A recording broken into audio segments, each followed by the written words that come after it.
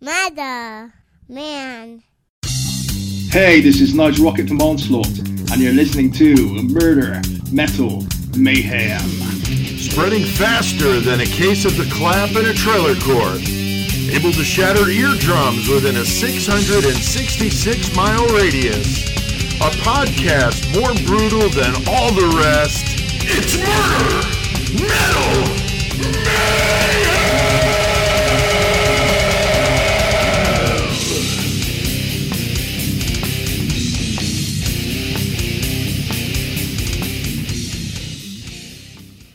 Fuck What's yeah, going man. on? Nice to hear Nige Rocket from Onslaught saying some Murder, Metal, Mayhem in a British accent, sounding all Loving it. all scholarly. Yeah, we'll go with scholar. Sophisticated. That's right. It is Tuesday, and of course that means one thing: some Murder, Metal, Mayhem's going down in Fuck episode 111. Man, just Only 555 away. there you go, dude. That'd be amazing, man. Wow, it'd be like getting Social Security and fucking talking about doing the 666th episode. Wow. Hell, So- guys. So I got me, Chris, Joey here tonight in studio as always. How's it going, everybody? Going good, man. How you Going doing? good. You guys recovered from your weekend jaunt? Yeah, it was a good one, that's Yeah, for sure. that's going to be a good I had a story. blast, You dude. guys got a couple little tales Yeah. to tell, I've heard. So Yeah. that should be good, but it's good to see you both here. I was hoping I wasn't going to get a phone call about somebody wound up in Falling county off a jail cliff. somewhere or in the hospital, from some crazy ass shit. Last week was our bonus episode on American hero Rick Rescorla. Amazing story. Got a lot of good positive feedback from that, which is really cool. Fucking hell, that's great. A couple of my Army buddies I sent the link to, and they were very impressed with how we did it. So that was awesome. Of course, Rick saved 2,700 people at the World Trade Center on 9/11, and of course 9/11 was Friday last week, so that's why we wanted to do it. And looks like a lot of people dug it, almost 1,000. Hell yeah. It was like 960 something when I checked it this afternoon, so that's awesome. And Rick Rescorla's story is an amazing one, so if you missed it, go on and check that out. It's worth it. He was definitely a hero. Yeah. Now, tonight, going the other way, Chris, we got a real sick son he of a is bitch. The opposite of hero. Yes. God damn. Bob Berdella, Joey, the Kansas City Butcher, man. yeah. A sadistic motherfucker, killed 6, tortured him to death, literally, in Kansas City in the 80s. Fucking crazy. It's Like a horrible brutal story. torture, yeah. man. I mean, I got to say, this is probably, if not the worst one, like up there in the Yeah. top 5 of most gruesome ones we've I covered. mean, his actions, I think, were, like, honestly, a little more brutal than fucking David Parker Ray. I was going to say David Parker Ray's I would fucking- say it's pretty damn close, Yeah. man. It's And pretty David Parker close. Ray let his go, That's right. you know, and it didn't really kill him. Right. But this guy, Yeah, He this killed guy all of really went the distance, man. So it's a horrible story. Probably a lot of you don't know about Bob Berdella. I did not know about him until I heard the Dan Cummins Time Suck, I think was the first time I'd heard of him. And I was like, holy shit, wow. Yeah, he's a fuck. This is crazy. So grab something to eat, cold one to drink, and bunker down, man. It's going to be a sick bastard tonight. So, and we got our buddy CK ready to throw down some metal knowledge. Going to be doing his thing on the UK thrash metal gods Onslaught.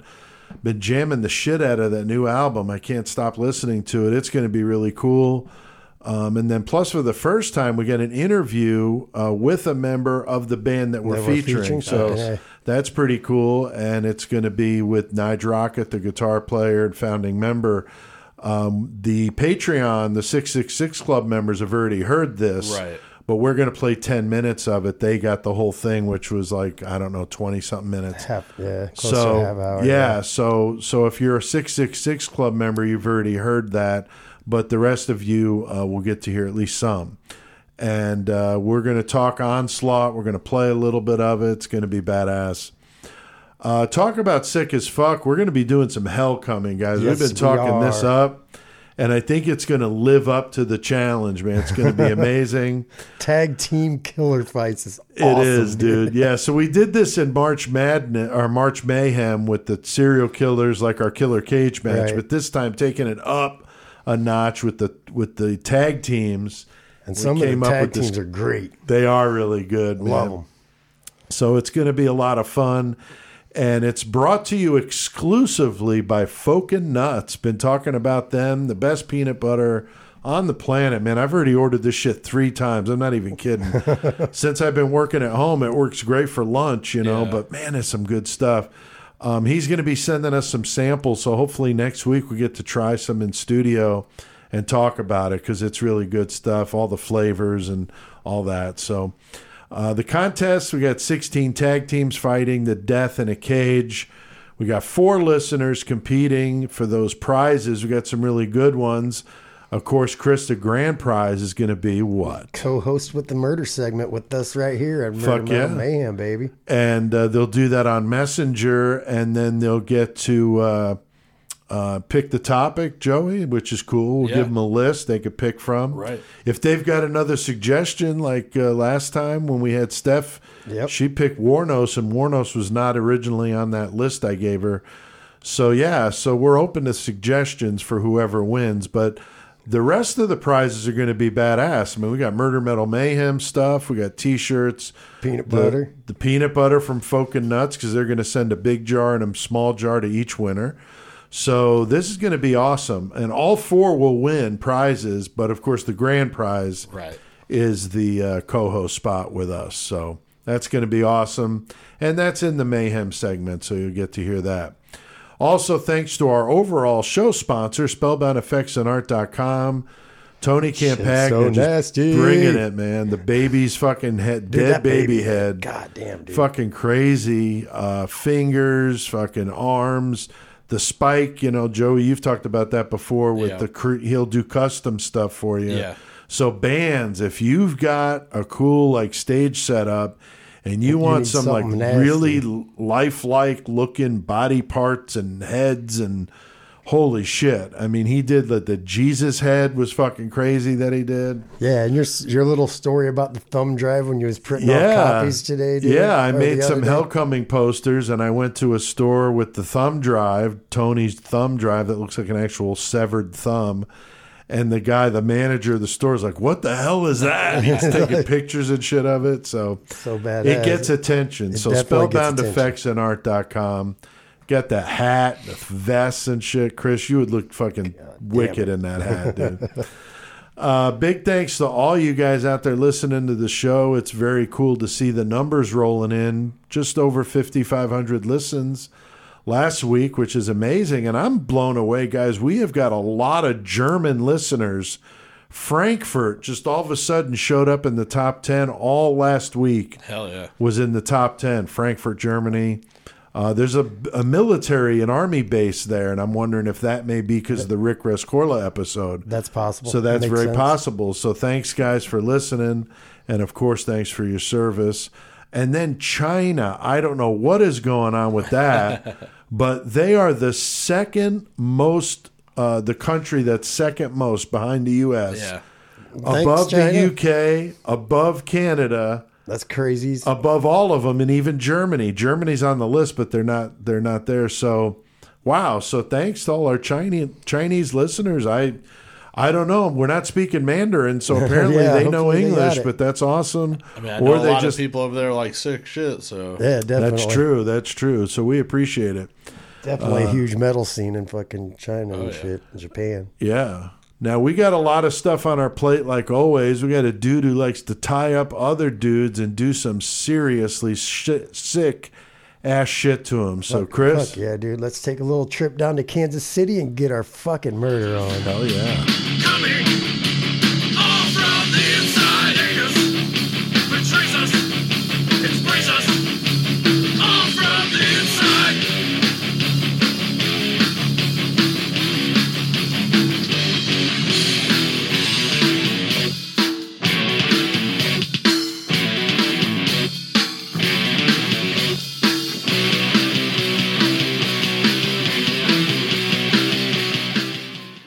Hey y'all, come on down to Bob's Bizarre Bazaar.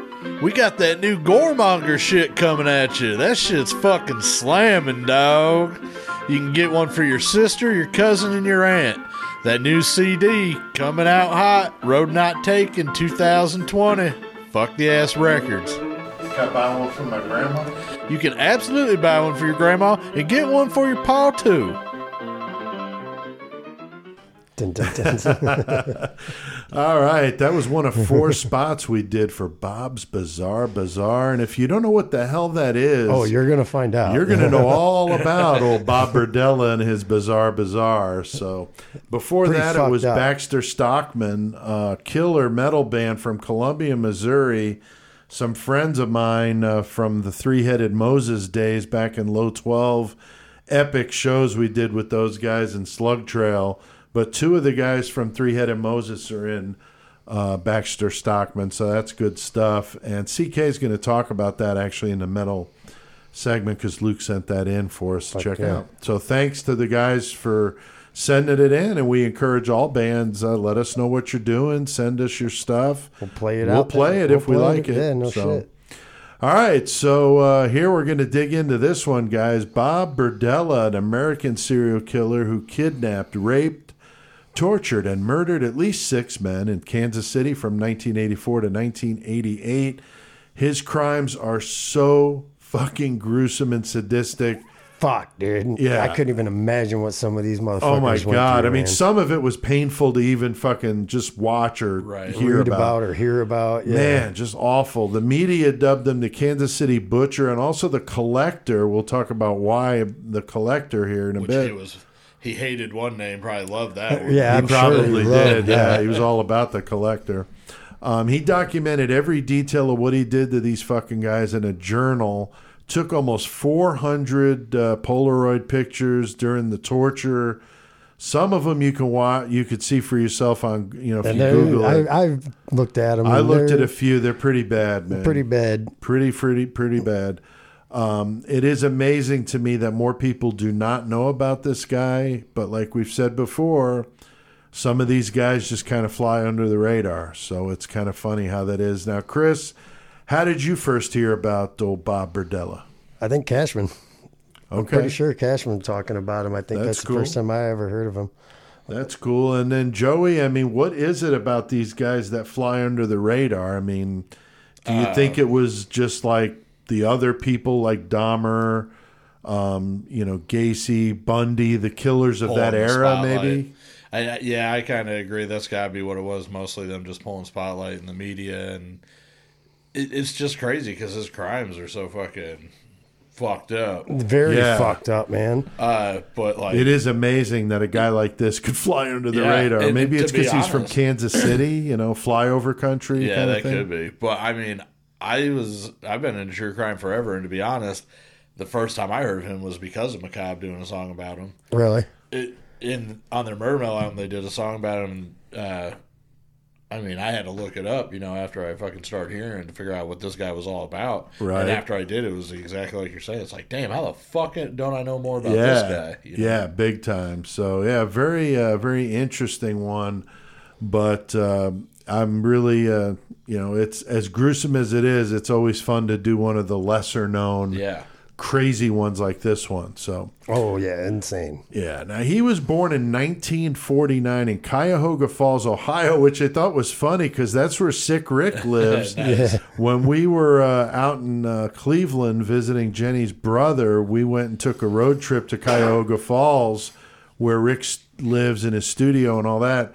And I don't know if you guys noticed my Sick Yeah, I Rick noticed shirt. it earlier. Yeah, it's fucking tight ass shirt, man. And Jeff Gaither did the design, so Yep. that's really cool. Jeff's a friend of the show. And so, so Sick Rick, he's the one that does these masks that we have here in the studio.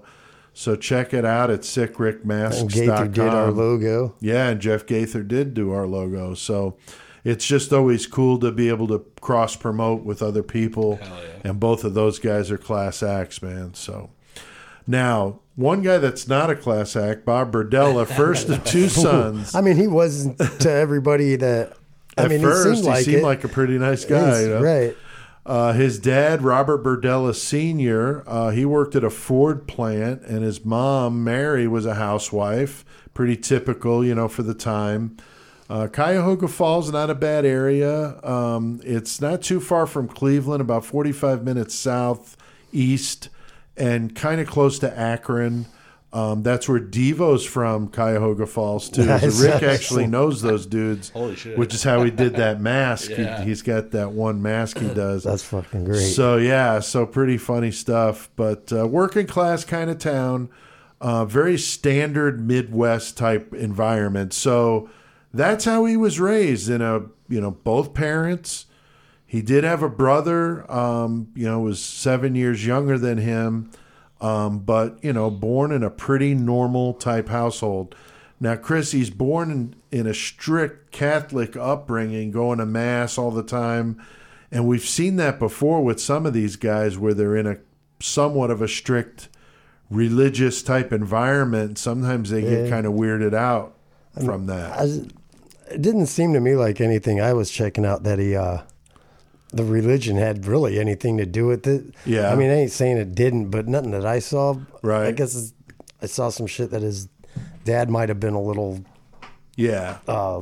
super strict physical with him and whatnot. Yeah, but at the time, that's not such an uncommon not thing. at all. Maybe nowadays, you can't go whipping kids with belts and stuff. Oh, yes, back you in can. the day. So he's got a brother that's like very opposite him, 7 years younger. The father's real big in sports, and of course, Bob's not. He's, could hardly see. He's, kind of the kid that wanted to stay inside, not do anything, physical. He's got this younger brother who's really good with that kind of stuff. So Bob's dad, is kind of focusing on the brother. But he did, according to what I had read, did beat them with a leather belt or strap. But again, not that uncommon for the time period. I mean, I got my fair share of belt whippings, and I would have been raised in like this. Well, I was born in 1967, but would have been at this age like in the 1970s. So a lot more common at that time, certainly, than it would be now. And he was born 20 years before me, so definitely, a time when that was a little bit more accepted. But I wouldn't call it abuse at all. And like you said, Chris, I don't think I would say that his religious upbringing was a big influence on him. But the only thing I thought possibly is the Catholics are real big on guilt. And if he realizes he's homosexual, that could have been a big source of some guilt and maybe part of the reason why he acted out. But it's hard to say. Now, his teachers would say he was difficult to teach because of his odd ways. Oh, yeah, because like you forgot to mention, like because of his eyesight and everything. Yeah. Like he apparently had really thick fucking glasses. Yeah. 'Cause couldn't see. He had a lisp. Right. And so, and other than not doing the sports like you said, so it gave kids a reason to fucking fuck with him. So like with all that going on, I'm sure the teachers had to fucking fight that off too, because he's gonna act up probably. That's true. Yeah, I did somehow skim by that. So yeah, I mean he's got a lot of things going against him. He's bullied quite a bit. As he entered puberty, he realized that he was gay, but he kept this hidden, which again would not have been uncommon at the time. And we've talked about that often on the show, where the homosexuality issue becomes maybe a reason why some of them lash out. They have to be kind of forced into the quote-unquote closet. And definitely his dad wouldn't have approved of that. Definitely not. And I also read, I think that was in the book you had, Joey, that he was sexually assaulted by another male. I saw that too. At his first job as a cook when he was in high school. And this would be his first gay encounter. I thought that was interesting because I didn't know that. Which, like you said, I didn't see that. I think that was in the book. I think you're right. But it's odd because I didn't see that pretty much anywhere else. No. However, if that is true, that's a fucking super indicator of why he would become the way he did think that's the way he did. First sexual encounter like that. Yeah, right. It's going to be like, oh, this is it. Yeah, because I've read and listened to enough of these true crime docs and podcasts and stuff where it's when the sexuality and the violence like merge come together. Yeah, they put that like two and two together, and so the only way they can have sex is in a violent act. Yeah. And it's like the two go hand in hand, Well, and that's it's like what they they can't say. break it, you know. The area for pleasure and the area for pain in your brain is side by side. That's true. There's just that little line that Yeah, so crosses. they have people that, you know, Yeah. associate the two very, very Yeah. much together. Yeah. Now, Chris, do you think him being gay had something to do with maybe the bottled up anger or some sort of thing? Oh, that- 100%. Because he couldn't, like you said, he couldn't just go and tell his dad. He couldn't tell people because back in that day, people would just like kick your ass for it. Right. Anything that you tried to report as a crime, they'd be like, well, you're gay. We don't even fucking care. Fuck Right. off. Yeah, That's they would have gay. been mocked. That's gay. Right. He would have been mocked and ridiculed. He was already getting mocked and ridiculed, so I'm sure he didn't want any more of that. Right. Now, as he hits his teen years, he's got a little bit of self-confidence, and this comes off as like an arrogance, and especially toward women. He did learn how to cook, and he did enjoy doing that. His dad dies of a heart attack at the age of 39, and this kind of fucked with Bob. He did find some solace in his religion, so there's the religion thing again. And later on, he would have issues with it and become very cynical. And I'm sure a lot of that would have been, you know, hey, the Bible says that, you know, homosexuality is a sin. Yeah. And that's what I am. So I could see where that friction would be like, fuck you. If you don't accept me, then fuck you, you know. And he wasn't about it. The fact his dad was only 39 when he Yeah. died of a heart attack. Yeah, that's pretty damn young. Yeah. So he had heart issues in his blood, literally. Now, Joey, we're starting to see some early signs that he's a little bit off. Do you see the same kind of signs at this stage of his life? Yeah, I mean, would they be noticeable, though, if you were just hanging out Right, with the guy? I don't probably know not. if they really were. No, it's like kind of setting the table right now. And it's funny because some of the things that I read about him, you know, a little bit, trying to catch up a little bit more and, you know, get some of the newer shit for this podcast. It was fucked up because a couple of things seemed biased to the point where they were trying to push that he had a shitty childhood.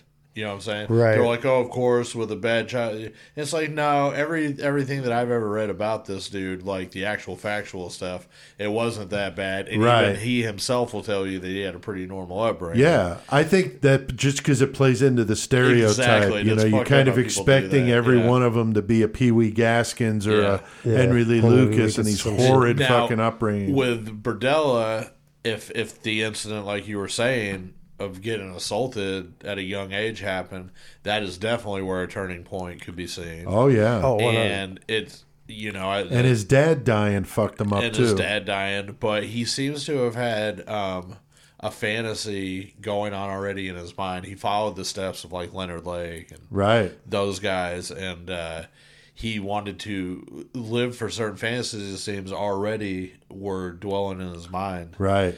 and it's weird because I know you're going to talk about the Collector coming up here in a second, but that's all based with a female and stuff, and you know, you start getting Yeah. that, and he gives you ideas on Right. what to do. But he would do it with guys, Right.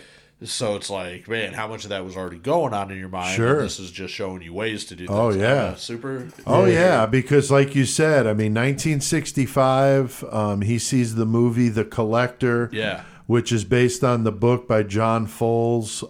I've read it. It's very good. Which that was fucking Leonard Lake's Bible. Yeah, Was one that of- Yeah, he Miranda. had it in the bunker. Yeah. You know, He had it and everywhere. He loved that. He fucking talked book. He about called it his constantly. shit the Miranda Project. He did, yeah, because that was the character in the book. So Yeah. the book / movie we've talked about with Leonard Lake. Gary Heidnick was all Yep, about yep, it. yep. Of course, we know Gary Heidnick was all Hitting about the chicks in the prisoners. basement, yeah. Yeah. So, and we've covered both of those guys. So, if this whole concept of the prisoners in the house type thing is interesting to you, go check out the Leonard Lake Charles Ng episode we did, and then the Gary Heidnick one.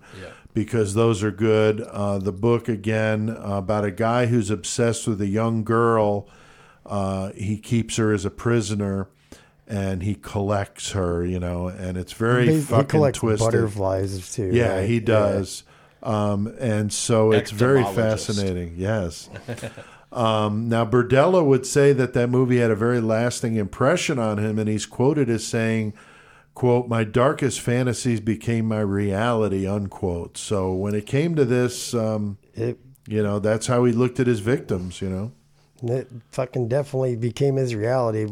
I'm sure once he saw that movie, that was another turning point. He's like, yeah. It all fell together. Yeah, everything came together It was after like that. Joel Rifkin with Frenzy. That's true, dude. He just loved it so much that was like, all right. Yeah, or Dahmer with Exorcist 3, Yeah. Now, Chris, the book and the movie has influenced a few of these guys we've talked about. It's very interesting how much of an influence that book has had on so many of these sick bastards, man. Yeah, like you're just saying, like fucking Dahmer himself, but that book in particular is pretty fucking nutty, dude.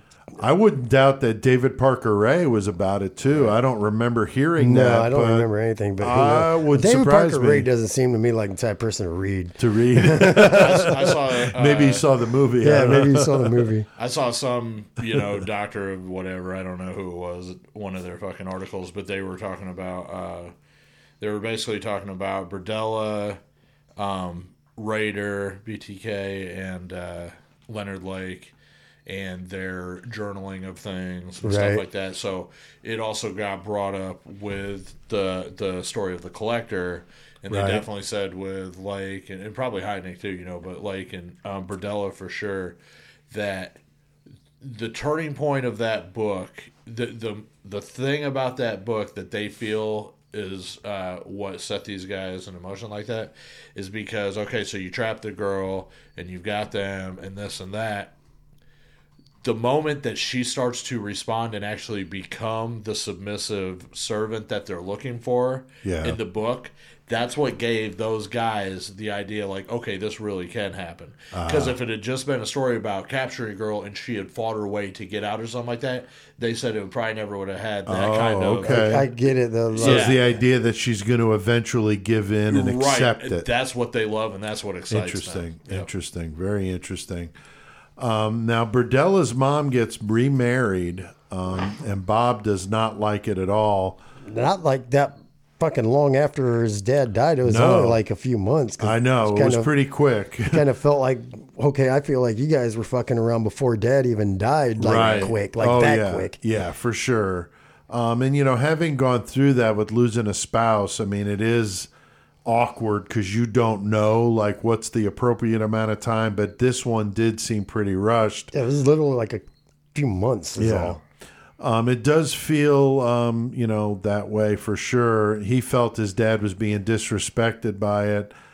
He becomes even more withdrawn. He goes into painting, collecting coins and stamps. There we go with the collecting. And writing to foreign pen pals, which I thought was kind of crazy. But that's going to come in handy for him later. It does. Like it starts a business for him. Yeah. It does, because that's how he starts getting his stuff, like the stamps. He's also getting photographs of things. And strange fucking things, too, like shrunken heads, all kinds of fucking... Yeah, the occult, like weird stuff, And so from 65 on, he would collect a lot of weird things. But like you said, Joey... This would eventually inspire him to open his business, of course, as we joked at the beginning of this. And we're going to joke 3 more times. That's right. Bob's Bizarre Bazaar in 1982. So we'll get into that soon. I even saw some shit that in there, he had like these 2,000 or whatever year old jars of Egyptian tears or some shit. Really? Yeah, like, what the fuck? Like... jars full of tears. I ain't gonna lie, like I would have been all about checking this place out, and as you've long been as to he my place, keeps his like, fucking hands to himself. My house is kind of fucking eccentric, and I got some collections and shit kind of too. So as I was reading up on Berdella and about the Bazaar, I was like, dude, man, that's something I could really get into. Yeah. And I'm like, man, I should start networking with some of my weird ass friends and see what kind of weird shit I can get from their places. Oh yeah, that's true. Now, after he graduates high school in 1966, he moves to Kansas City because he got accepted to the Kansas City Art Institute. He had aspirations of being a college professor. He did well in school, but then started kind of bucking the authority and, but not uncommon in the 60s. That was the thing, right? He grew his hair and starts hanging out with some bad people, And hanging plus out he at was Shawback Nation. Doing some LSD. And he's hanging out with the art crowd and the beatniks and shit in the Right. 60s and shit. Right. Yeah, he's all into it. He starts abusing alcohol. And now what I thought was fucked up was the whole animal torturing thing. Now, These are normally art that's a projects. little kid thing with these guys, but he's in fucking college. Yeah. He gets up in front of the class and boils a duck alive for an Yeah. art project. Fucking Tell me how that's an This is art, art. project, and how is the teacher just sitting there letting watching this him. go Like, on? wait, yeah. I mean, that was what I was wondering about. Like, Yeah. how can you just The let teachers that must have happen? been like these hippie, Yeah. stoned out of their mind. Something fucking- about the time periods. It's like I guess, man. it's hard to but if you look at like cinema going back, like there's movies like Cannibal Holocaust and a few of those that show the animal, right. killing animals and things Right. like that. And for whatever reason, that was part of their artistic vision. And I that guess. is what stayed with people and fucked them up too, even more than watching somebody die, watching a turtle get his head cut Yeah. off. Yeah. It's fucked up. I mean, Baby Chicks, he did this with too, and then he Yeah. fucked Baby around with Chicks thing. tranquilizers. The baby chicks thing was weird because he like set up this like little fucking maze Oh yeah, and fucking he'd give whoever entered the maze a fucking chick. And then they have him go through this maze, and at the end of this maze is a video of him fucking like shooting a baby chick, and they just freak out and squeeze the chick. It would like hurt the chick really bad. Oh, like, wow. Like having the other people fucking. oh that's fuck fucked 'em up. I dude. didn't know that. Shit's ain't. Oh, I mean, man. nowadays you're like, oh, that's going to be a serial killer. Right. But back then, I swear, Yeah. man. it Oh, was- he's so artistic. yeah, oh, dude, that's it was so weird. deep. Like fucking John Waters doing Pink Flamingos, which is one of the most ate-up movies of all time. But they do a sex scene in there with live chickens where they're fucking killing the chickens during it. And like that was just part of what was happening Yeah. in that. But yeah, it's so fucked up. It is fucked up. And then the whole tranquilizers with the dog too, that really set people off. Yeah. People are it's one thing like, you said with the animals, but then you step it into pets. Yeah. And that's when people get really fired up. That is- cats and dogs. Yeah, that's it's pretty fucked. fucking. And that dude he kept tranquilizers his whole life. Oh, he was all about the tranquilizers. and it's like man. he also had dogs. He had chows when he got busted. right.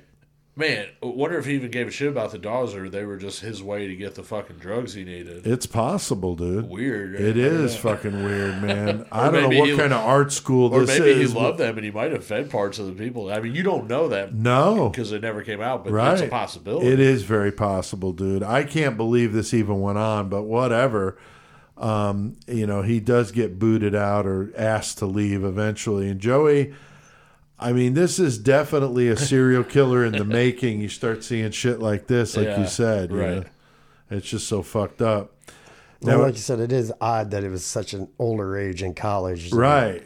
Because we've read the stories of the younger kids, what was the one that was banging the cats against the trees and doing shit like that? That's we've heard of as younger kids, right. But to do that as, when you're older, I think Israel Keys was doing we shot the cat and it ran around the tree. Yeah. That kind of crazy shit. Now, he's 19 years old. Bob Berdella gets busted trying to sell meth to an undercover cop. That's not good. He gets out on bond and winds up getting a 5-year suspended sentence. And if you're not familiar with that term, that means, that if you do anything during that time, you wind up going to jail. If you stay out of trouble, then you stay out of jail. But a month later, he gets busted with some pot and LSD and has Son to of a spend bitch. 5 days, which I thought that's pretty easy. Yeah, how does he get 5 days? He got days. 5 days because they dropped the fucking charges. Oh, that's right. Why'd they drop charges? Lack of Lack of evidence. evidence. The That's cops right. took his shit and went and partied. Like, oh wait, Yeah. Oh, we ain't Oh, got wow, we got to evidence. turn actually. this in? Oh, shit, I thought this was ours.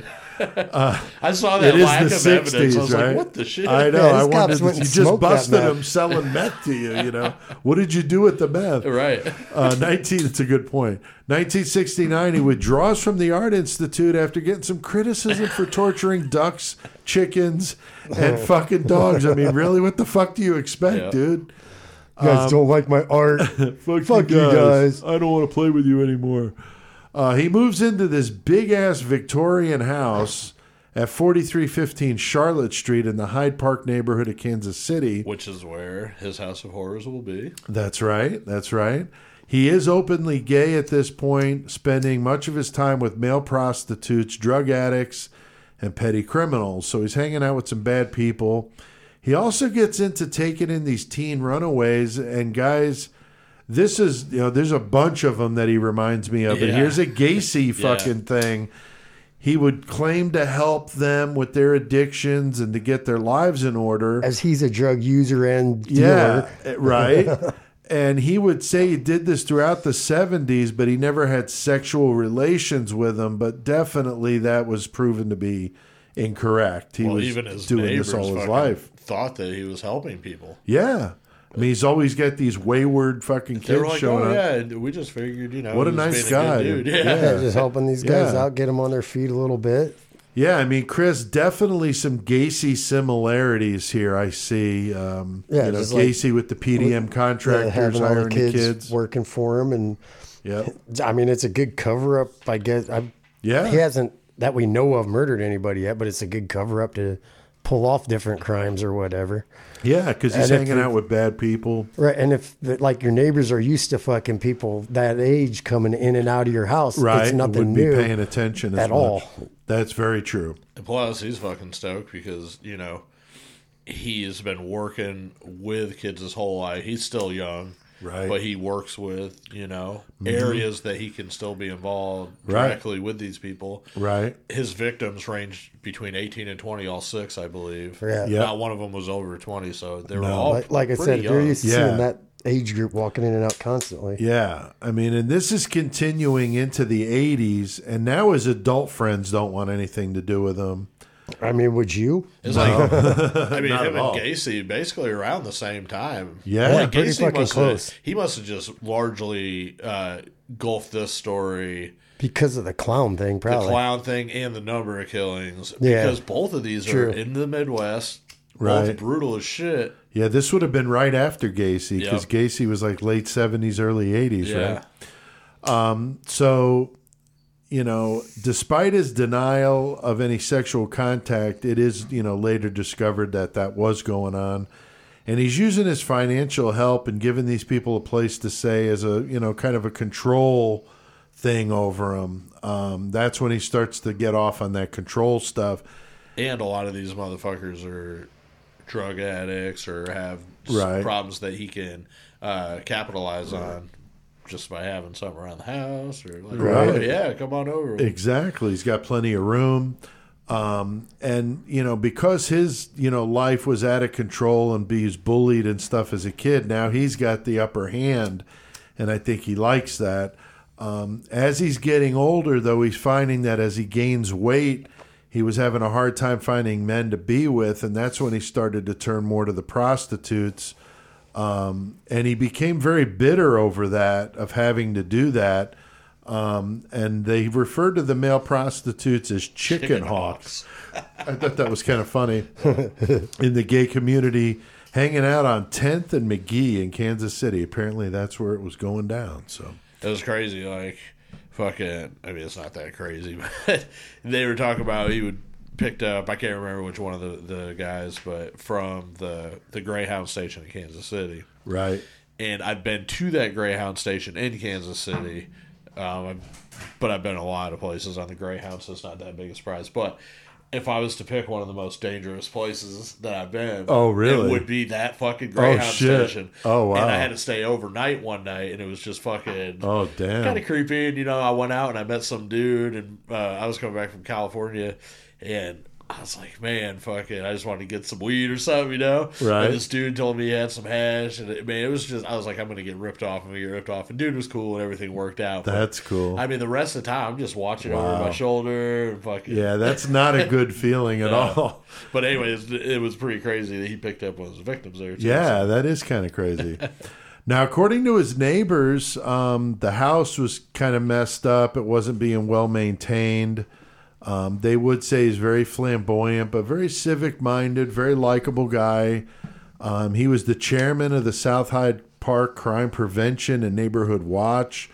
You know, he would help raise money for the organizations well into the 80s. So Joey, he does have a lot of those Gacy traits with the civic mindedness, you know, very likable. Yeah. On the surface, seems like he's got his shit together. you know? Yeah, and I mean that's part of that duality of life that some of these serial killers can you know, obtain. Yep. And he was also in the way of Raider. I think he was involved with like Neighborhood Watch, Right. and all that. And it's like, yeah, because you're the motherfucker they need to be watching out for, Right. so you can see what better thing to do, right? Yeah. Yeah. Me and Chris saw something today. They were like, just some random fucking slideshow about Burdell or whatever, but they had a couple interviews with some of his neighbors, which was cool. And one of them was saying the same thing about how, you know, he was likable, this, that. They said, but the one thing about him that we'll never forget is how much that guy stunk. Yeah, they did. Really? Yeah, for real. One of his Oh, neighbors. wow. I didn't see that before either. Oh, but I was wow, I like, didn't hear that. That's funny. That is kind of funny. I did not know that. And I mean, the dude had some decomposing bodies and things, you know, within Yeah. his home and other things. Yeah, they so- said his house was nasty, so I Yeah. guess Yeah, it there's was like no fucking surprise. hoarders and shit. They said Yeah. like a maze to walk through and shit. Yeah. Now, it was at this time he moves into the house on Charlotte and he starts working as a short order cook to help pay the fines of that earlier drug arrest.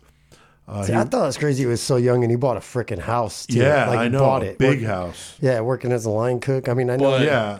his dad just died too, so he might have got something. some kind of cell. That's true. I didn't know that. I didn't think about That's that. a good yeah. point.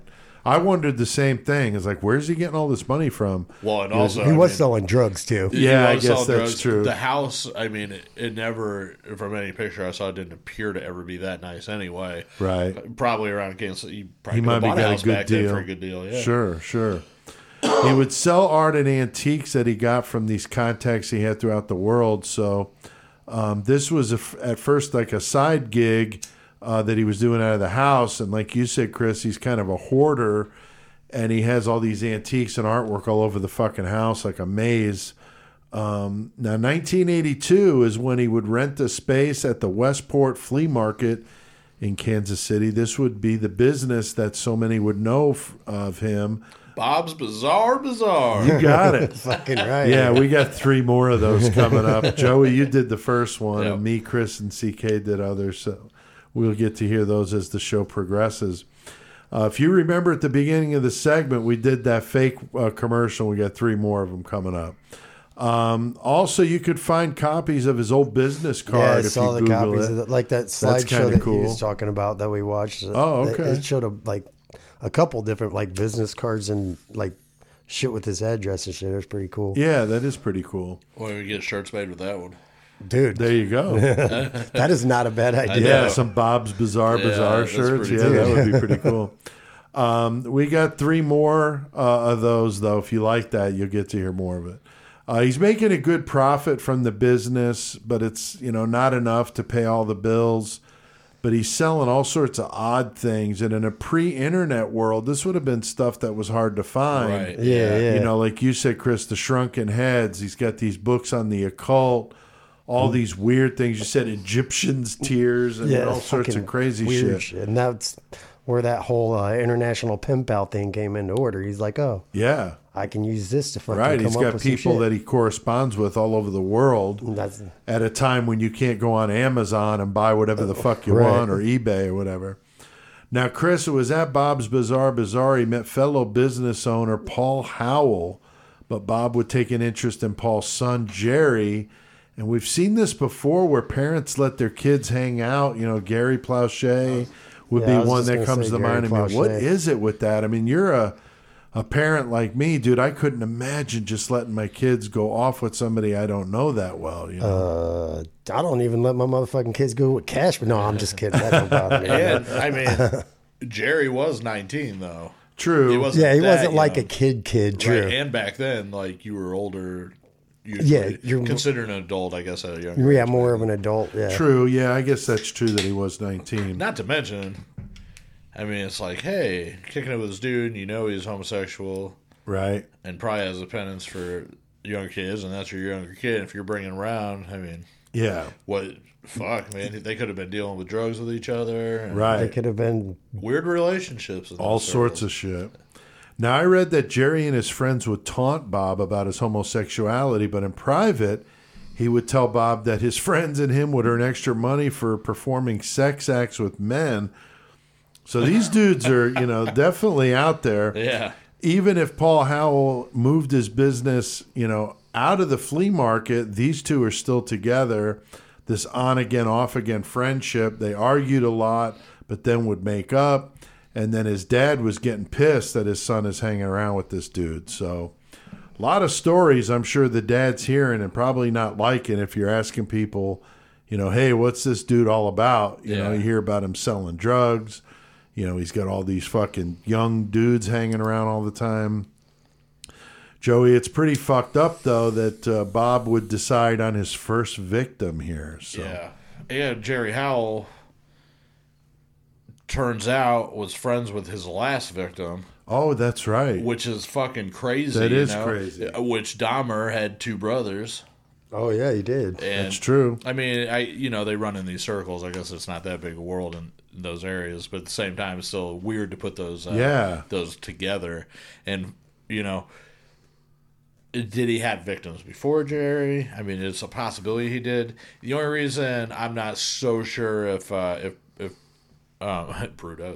Ravella had any more victims is because he was so meticulous about categorizing everything and keeping a journal about it. There was no other journal about I anything. think that he would have definitely wrote it down. Yeah, and the stuff they say that they talked about with Jerry Howell and the transcripts, right? It definitely seemed like that was his first kill. Yeah, so. I think you're right, but I think there is some evidence that he did rape because he was known as a date rape. Oh, no, I'm sure that he did some really fucked up shit before. I just don't think right. he ever crossed that line till then. Right. I think there was also a couple more that he was never convicted of, or I think they said that through everything that they went through with the investigators, they really could connect him to 8 people. Oh, wow. So interesting. And no bodies. So and no bodies. No bodies. Exactly. Now, yeah, I mean, it's July 5th, 1984. Bob lures 19-year-old Jerry Howell to be his first known victim. I read that he owed Bob money, and Bob was pissed he wasn't paying him back. And that's when he decided to act out on this fantasy to collect a human sex slave, just like the collector. So he tells Jerry he was going to give him a ride to a dance contest in another town.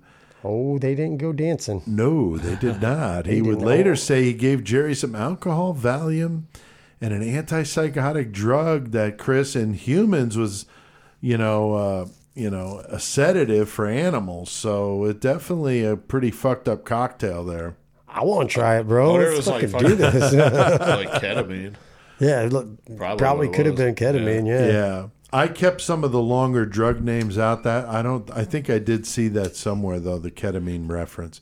Because he was all about animal tracks. Yeah. And I saw, and it must have been back then, it was, a different time, of course, different situation, but right. He was able to obtain a lot of those through the mail. Right. Like they were just animal supplies, medical supplies, and there wasn't probably regulations on them back then, and now it's like, fuck, try that, But exactly. You got to have licenses for all that shit now. Right. So he gets into all this stuff. He gets poor Jerry knocked out, and this is when the collector stuff would kick in. He's collecting stamps and coins as a kid, antiques and art as an adult, and now he's progressed to people. Yep. And this would be just like his idol, that character in the story of the collector. So pretty fucked up, Chris. What he did to Jerry Howell was absolutely fucking awful. Yeah. And then to take pictures of it and records of it, dude. I mean, that's just fucking sick, man. And also, that's when the fucking Polaroid first came out, so I bet you that was best. Oh, yeah. The best. But because he didn't have to take the film somewhere. He could do it himself, Yeah, and poor Jerry, dude. 28 hours of fucking just straight brutality. Oh, my God. I mean, I can't even imagine what he did to this dude. He raped him, multiple times in the morning before he even went to work. Yeah, with objects and vegetables. Yeah, carrots, cucumbers and stuff. Fucked up. He shoves needles under his fingernails. God damn it. That right there, bro. Yeah, that's bad. Everything he does is like the fucking height of pain. Yeah. Torture. Everything, yeah. There's nothing he did that sounds in the least bit enjoyable or good. He kept this guy drugged, and despite his pleas to stop, being a sadist, he gets off on this stuff. That makes it worse. Eventually, Jerry dies, like you say, Chris, 28 fucking hours later. And Bob just takes the body down, strings him up in this pulley system he's got in the basement, all set up and ready to go. Takes a big cooking pot, puts it underneath him, and slices his jugular vein and drains the blood out, man, just like an animal. Pretty fucked up. And it's not fucking, cunt to sternum, but it's kind of like fucking Geen. Yeah. Very much so. Yeah. I think Dahmer,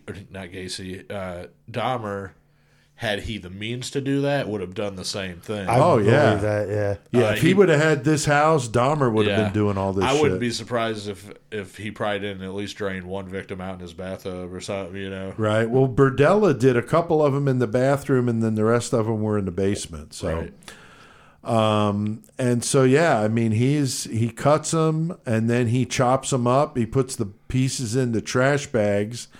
He puts them in dog food bags, and then in trash bags. Yeah, and just tosses it out. And just puts it out with the trash. I mean, fuck, who the hell would know? I mean, it's fucking garbage. All them bodies are in the landfills to this day. Yeah, it is fucked up.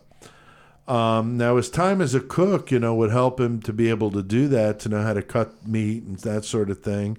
And he was paranoid that the cops were going to catch him after that first one, and that he was going to go to prison. So that was his big fear. Yeah, was that he would wind up getting busted. He was able to answer questions, though, because of course the cops are going to talk to him. They knew he was the hanging last out person with him. people seen him with and shit. Yeah, plus Jerry's dad knew, about that relationship there. So, but he was a very good talker to deal with the cops, and then he also, when he went down to the police station, had a lawyer. So he's not dumb. I see some resemblance to Dahmer when it comes dealing with cops. Or Chris, I'm thinking like Ricky from the Trailer Park Boys. I mean, every time they get pulled over, Ricky could fucking get him at anything. So my name's Trevor Leahy. I always think that's funny when he gets pulled over and it's like, you got guns, weed, all sorts of shit. And he comes up with some crazy fucking Bubbles story. and Julians are telling him to talk to the cops. Yeah. It's like, wait, obviously he's got to be good. It's hilarious, yeah. Now, one of the most fucked up things, Joey, I think about Bob Berdella is this fucking journal. I mean, you want to talk a little bit about the kind of stuff he's writing, and he had like his own like code. Right. Yeah, the code was crazy. I got a couple excerpts from his journal, but just off the top, what it was is he was keeping track of every single element of what happened with his abduction. He sat, and this is, to me, this is one of the creepiest things. Right, and he kept a lot of shorthand notes and stuff. A lot of things were, to where he could read them quicker or whatever. Right. But one of the creepiest things that he did for me, it was kind of like when you heard David Parker Ray, when the people would come to and be tied up. Yeah, you would telling hear them that what's tape. going to happen. He fucking would write down everything that each one of them people said when they came to, right when they came The to. first He thing wrote they down said. what they said. Oh, wow. So then he would go back through with these notes, of what he did to these people, which is fucking horrible. Right. And then read it to the next victim. Oh, wow. Oh, yeah, And dude. fucking, so they would know, Oh, my what's God. capable of. So anyway, I did have a couple excerpts I was going to read. Yeah, go ahead, dude.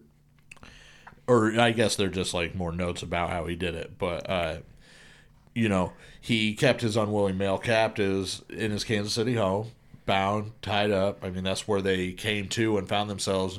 And some of these guys, probably partied with him, so maybe they had an idea where they were at. But if Right. they didn't, When you're coming out of that shit. yeah, and this like, home is disheveled as hell, Right. and just gross. So I mean, that's one thing. He wrote down the continuous torture. He'd jot down the exact amounts of the injections he gave, what kind of injections he gave them, and the times he gave them. And he was trying to see how these, what he called slaves, responded. Like Dahmer trying to create the zombies. He was yeah. trying to also create a slave. Right. He also recorded the data on which man eventually died from the ordeal. So he's like, every bit of torture or pain that, or whatever he's doing to these people, he's monitoring how much it's going to take for them to finally cross over, And die. see how much they can take, how much he can give them. And then something else he was talking about, there were notations on sexual positions and reactions, how he would put them and sodomize them and how they would react to those. Right. Methods of punishing his victims, like injecting drain cleaner into the voice box or caulking the ears, Right. which were things that we read about he did. Details the physical conditions of the subject, whether they were awake, snoring, or unresponsive. Yep. While he was doing that Wrote stuff. all that down. And Wow. a final notation for one victim, all it said, 86. Yeah. Which is, of course, the restaurant term for it's out, you're done. Yeah. Yeah. That's Fuck. fucked up. And he was a cook. That's right. That's really fucked up. Now, after that first one, he cools off for about 10 months. April of 85, former lodger of Bob's, 23-year-old Robert Sheldon, shows up on his doorstep. What a bad move. Yeah. He asked if he could stay with Bob again. Bob said he wasn't physically attracted to Robert, but after 2 days, he's living with him. He's like, Bob, it's starting to look whatever, all right. yeah. And he's wasted. Let's get him more wasted. That's right. So he drugs him because this kid's passed out, or this guy's passed out in the house. Not a good move. Sheldon is bound and tortured for days by this motherfucker. He's using piano wire to tie him up, and he would say that it had, nerve damage causing the hands and feet, which he liked because it would make escape that much more difficult. Right. And then, like you said, guys, he injected Robert Sheldon's eyes with drain cleaner to make him blind, which is fucking crazy. God damn it. When my contacts get dry, I'm like, fuck. Yeah, could you imagine? This No. is so fucked, man. And then, as you said, Joe, he puts caulk in his ear so he's deaf, so that's fucked up. So he has no idea what's coming at him, So talk about, it would be bad enough seeing shit going on, But you're just laying there in total silence and you can't see or hear. and then all of a sudden things are happening to you. I've That's always fucked wondered, up. too. Like, I know he kept him drugged or whatever. Man, I wonder if he dosed him with, like, hallucinogens, though, while he did this Oh shit my to him. God.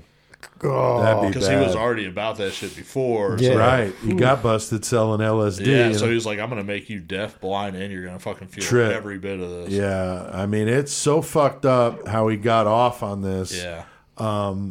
And I saw soapy water enemas to clean out this dude's ass because of all the blood. He's shoving cucumbers and carrots, and it's fucked up. Yeah.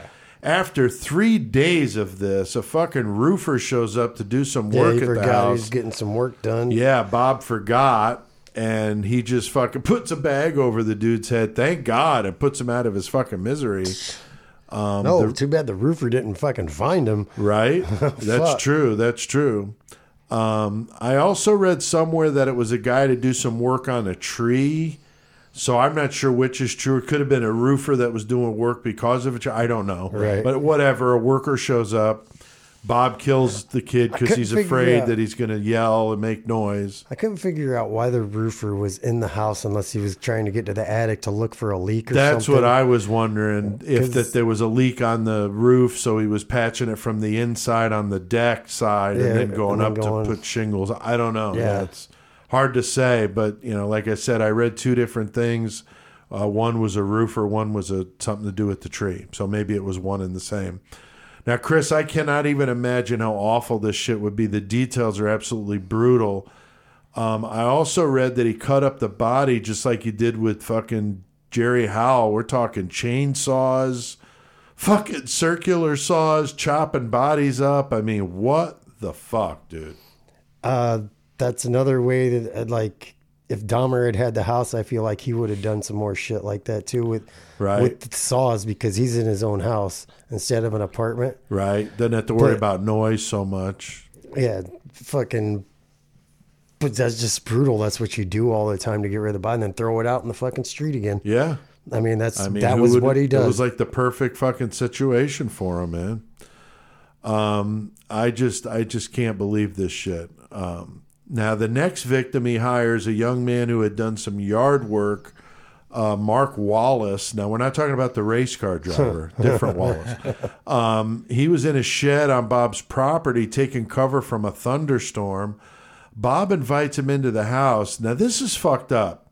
They get into a conversation about Mark having issues with depression, and somehow Berdella convinces this fucking kid to let him inject him with a drug that's going to help him. And I'm thinking, if you've had anything to do with this dude ever, and he did, Yeah. why in the fuck would you let somebody inject you with some shit that you don't really know what it is? Yeah, I wouldn't fucking do that. I mean, that's crazy, man. Unless maybe he was a junkie and he thought he was giving him some dope. I guess. I mean, because he hung out with nothing but junkies. If he so was that's- which he probably was, I could totally see that. It's just telling him that it's fucking. Yeah. Hey, this is some. Because you see Yeah, these this is motherfuckers. good stuff, man. He was getting away with this for a few years, and nobody's paying attention to the fact that all these people that kind of have a fucking connection to him, at least some way or other, Right. aren't coming back around. That's probably because ain't nobody fucking looking for them. Well, yeah, the same as Gacy's victims. Right, or the Ridgeway, Right, or a lot yeah. of these guys, Shawcross, that kill prostitutes. Yeah.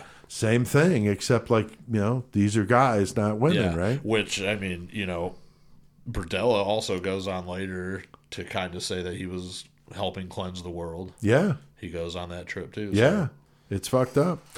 Now he gives him Thorazine, which knocks him out for 30 minutes. He takes the guy upstairs, binds him to the bed with the piano wire like the other ones.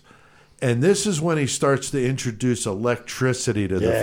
fucking picture. Fun times. What the fuck, man? Alligator clips on his fucking nipples, testicles, high doses of electricity. This is some like Vietnam, like Hanoi Hilton shit here. This is fucked. And still injecting the fucking goddamn Yeah. drain cleaner and everything. Right. Fucking just fucking It's every fucking amount of crazy, torture. man. It is really crazy. Now, Joey, I mean, it seems like he's enjoying experimenting, and he's almost looking at it. I think it was the Dan Cummins podcast I listened to about it, where he's like almost talking about it like it's a scientific contribution. Right. Like Joseph Mengele shit, that he's doing this for the betterment of mankind. Yeah. To document what happens when you electrocute somebody's testicles with. Right.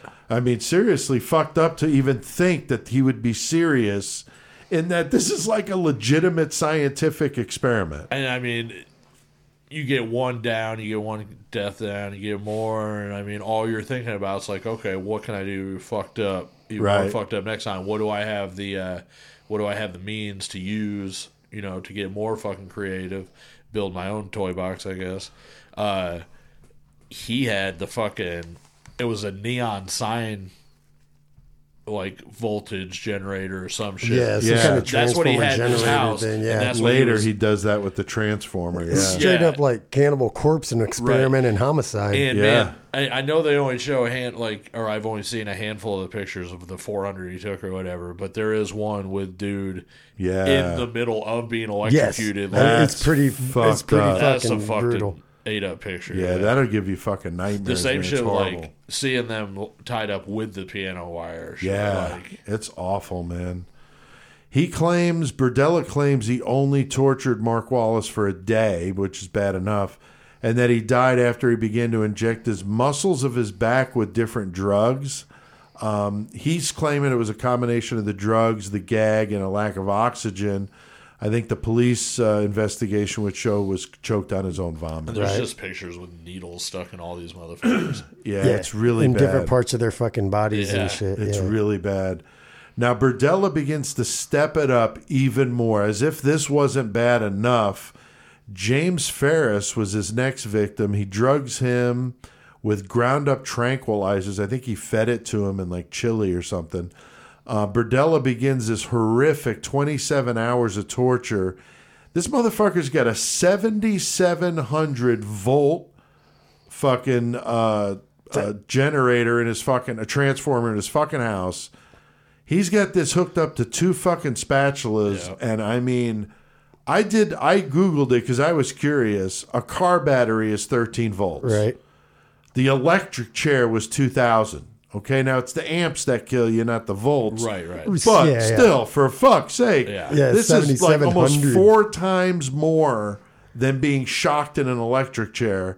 This motherfucker is doing this shit to their eyes, their fucking testicles, all sorts of other parts. I mean, what the fuck? I mean, this is like literally like shit you would see like in Saw or some stuff like that, Chris. I mean, I don't even know what 7,700 volts is going to be on your fucking nutsack. Dude. I couldn't, dude. That's bad enough. Could you imagine on your fucking eyes? Oh my god! Like what the fuck, dude? It's just gonna like.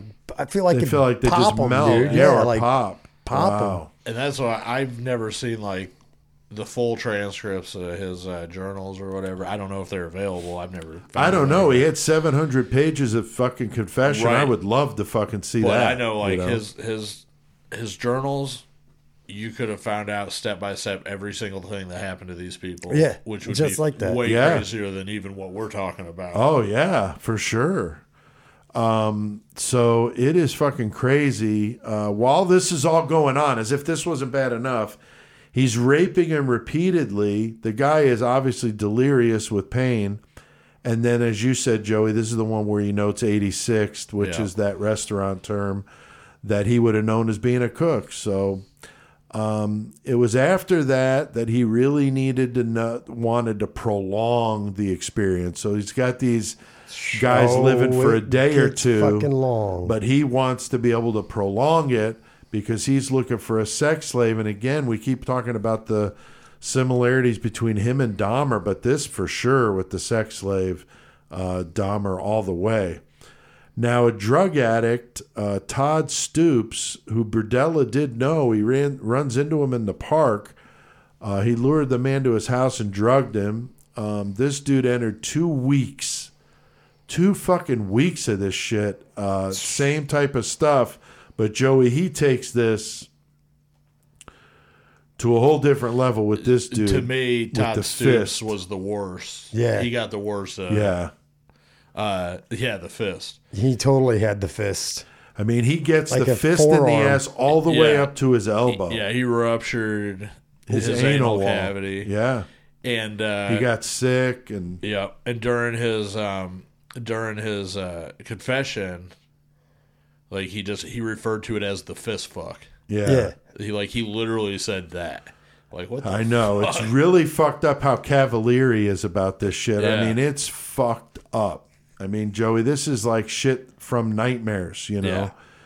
He would later say they became something other than people to me. Right. So definitely dehumanizing him Oh, 100%. and just so fucked up how somebody could do this. They were just objects or toys to him. Yeah.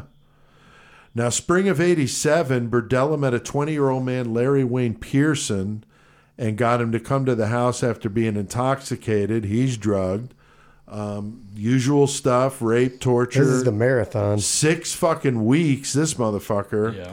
God Broke the damn it, bones dude. in his hands to incapacitate him so he wouldn't be able to untie his knots, which is fucking smart but Smart, sick as but fuck. yeah, I was just gonna Dude, say smart, awful. but The fuck. pictures of him looking at the wrist, dude, that shit fucks me up because I'm like, oh my I god. know. It's so fucking horrible with like steel rods. He was Yeah. breaking his bones. After 6 weeks of this fucking shit, Pearson bites Burdella's fucking dick, which held fucking, yeah, dude, that's fucking awesome that Yeah. he did something.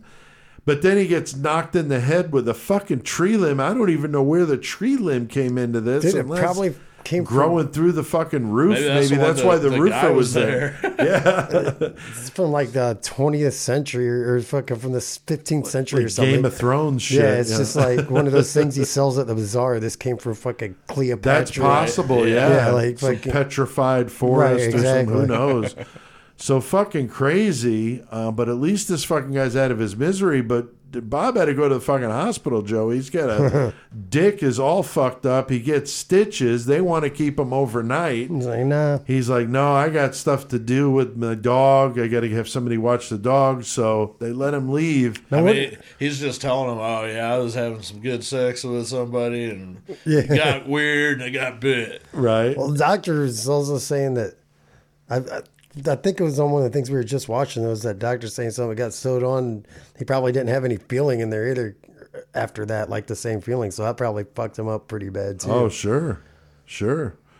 But then, he's in the hospital for 3 days after they get him stitched up. He's got a catheter and everything, and then fucking Pearson's body's rotting in the fucking house. Right. So he's all jacked up from getting his fucking cock bit, and he's got a catheter, and he's got to deal with this body. Still gets it dismembered, disposed of in the trash bags, but this one he puts the head in the freezer and then eventually buries it in the backyard. Why do you guys think he did that with that one?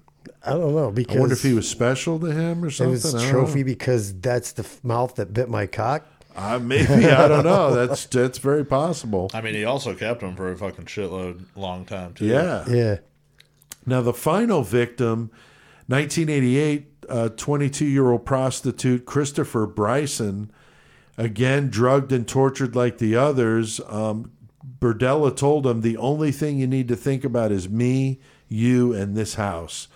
So very, very David Parker Ray shit going on Definitely. here, Chris. Ammonia in his eyes, but the way he's fucking with him, Chris, and telling him this stuff is very toy box killer shit going down.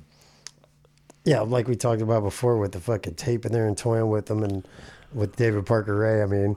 Yeah. And then telling them what's going to happen and this Right. is your home now, basically. Right. This You're not is your going fucking anywhere. home. Right. That's pretty fucking... Yeah, you're never going to I mean, leave. he's got pictures and he's got documentation. He's like, you see this dude? Right. I'm fucking frying his nutsack with some electricity. I Right. can do that to I you. do- I can do this to you. You know, Right. holy shit. Like yeah, I the mean, that opposite- makes it real when you see it like Yeah. that. And these are pictures he took. Right. Because they're Polaroids like that and shit. So, yeah, I mean, this is just crazy how similar he is to a lot of these other killers we're talking about. Now, Bryson is able to escape. This is an amazing one. He gets these matches because Burdella starts to Trust ease him a up little on him. bit. Yeah, he gives him some cigarettes. He gives him fucking- a he- remote to the TV. He tied his hands in front of him, which he Right. didn't do with other people. Right. Gave him the remote between his knees, like you Right. said, so he could use that, and gave him the matches. Right. And so cigarettes, he's yeah. smart. So he burns the bindings. And obviously not using piano wire for it either. Well, no, and Right. he said that he was using a different kind of binding at that time. Oh, okay. And that Bryson said he was able to get the one hand loose. He knew that he was going to be able to get that one loose, so he waited. He got that one loose, and then was able to grab the matches where he Wow. burned through the others. The whole time, he didn't really know. So this guy, as he's there, he's trying to. His eyes are fucked up and everything else. He's trying to gauge when Burdella's home and when he's not, because he's coming and going, Right, but it's right. hard for him to tell when he is. So he said with the TV, once he gave him the remote, he He turned turned the that volume down, down. so he could fucking hear him finally leave. He wasn't exactly 100% sure he was out, but he was pretty sure. But at the Wow. same time, while you're doing this, man, you got to be so fucking scared. I was wondering, unless he had the room locked from the outside, which maybe he did. I didn't see anything about that. Right. Why you wouldn't fucking just leave out the house? Right. You jump out the second But he story might not window. known if he was downstairs. Exactly. That's what I'm saying. Yeah. Either A, he couldn't get out, or He B, just he was wanted to so scared get of that the fuck guy. out of there. And I mean, fuck, he's already fucked up. His wrists are fucking fucked Yeah. up too, and everything else. So you're not gonna be able to fight off this guy very easily. Right. I can't remember if it was him or which person it was, but like the cops were saying from the fucking first Polaroid that fucking he took to the last one they got. Oh, how of the much guy, weight he lost? They couldn't even tell if it was him or Yeah. not. That was that I'm dude not sick, sh- that 6 week, the dude from I think 6 that might have weeks, been yeah. the 6 weeks one. Okay, the yeah. one that's head was in the yard. Fucking crazy. They couldn't even tell the Yeah, same guy. he lost so much weight because he wasn't eating, and it's fucked up. So Bryson escapes. He jumps out of a second-story fucking window down to the front yard, breaks a bone in his foot, but he's got a dog collar and nothing else on. He finds a meter reader. I think it was a parking meter reader because I wasn't sure if it meant the electrical meter or the parking. I heard parking in one thing I listened to. Anyway, I saw something else that said he went to the neighbor's house And knocked on the who door. Didn't let wouldn't him answer. in. Oh, Yeah, but they because- called the cops for him. okay. Yeah, I wouldn't let him in. Yeah, I mean, it's Like- you wouldn't know what the hell's going on, you know. And fuck, I mean, like Dahmer again. Right. Fucking a victim escapes. Yep. Shackled up. Fucking That's right. beat. Talks his way out of it. And that's man. how fucking, Yeah.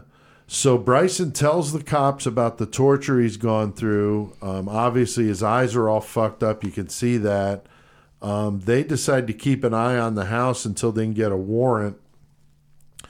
He tells the cops about every detail. They're easily able to get the warrant. And they find all sorts of stuff in that house, man. They got the transformer with all the wires, the syringes with all these different drugs, pubic hairs on the fucking chainsaw and dude. the fucking skill saw. That's fucked up. Yeah. Yeah. Blood everywhere, pieces of meat. I mean, it's fucking gross. They take all this stuff in as evidence, but this place is nasty. I mean, it's like you guys said, it stinks. He's got dirty dishes, dog shit, food all over the place, piles of all his hoarder stuff. I mean, this is just a horror show. And as my day job, you know, I don't do this anymore, but I used to inspect houses before they tore them down. And I've been in these motherfuckers like this. And it's nasty, minus the human blood fucking and body, meat and shit, but viscera and nasty, dirty dog shit, piss all over the place. It's gross. I could feel their pain of having to go through this. The whole fact that he was doing what he was doing to people makes it that much worse. Now they get on the second floor in a closet, and this is where they find a skull that he kept. So one of the bodies, he kept the skull. He pulled the teeth out. He put the large teeth in one envelope, the small teeth in a different one. So they find this in this fucking closet. So then they decide to dig up the backyard, and they're fearing they got a fucking Gacy here on their hands. A whole fucking graveyard. Yeah, out of there. all these fucking kids. So they dig it up, and they find a fucking decomposed head. So now they got him for murder. They know they got him now.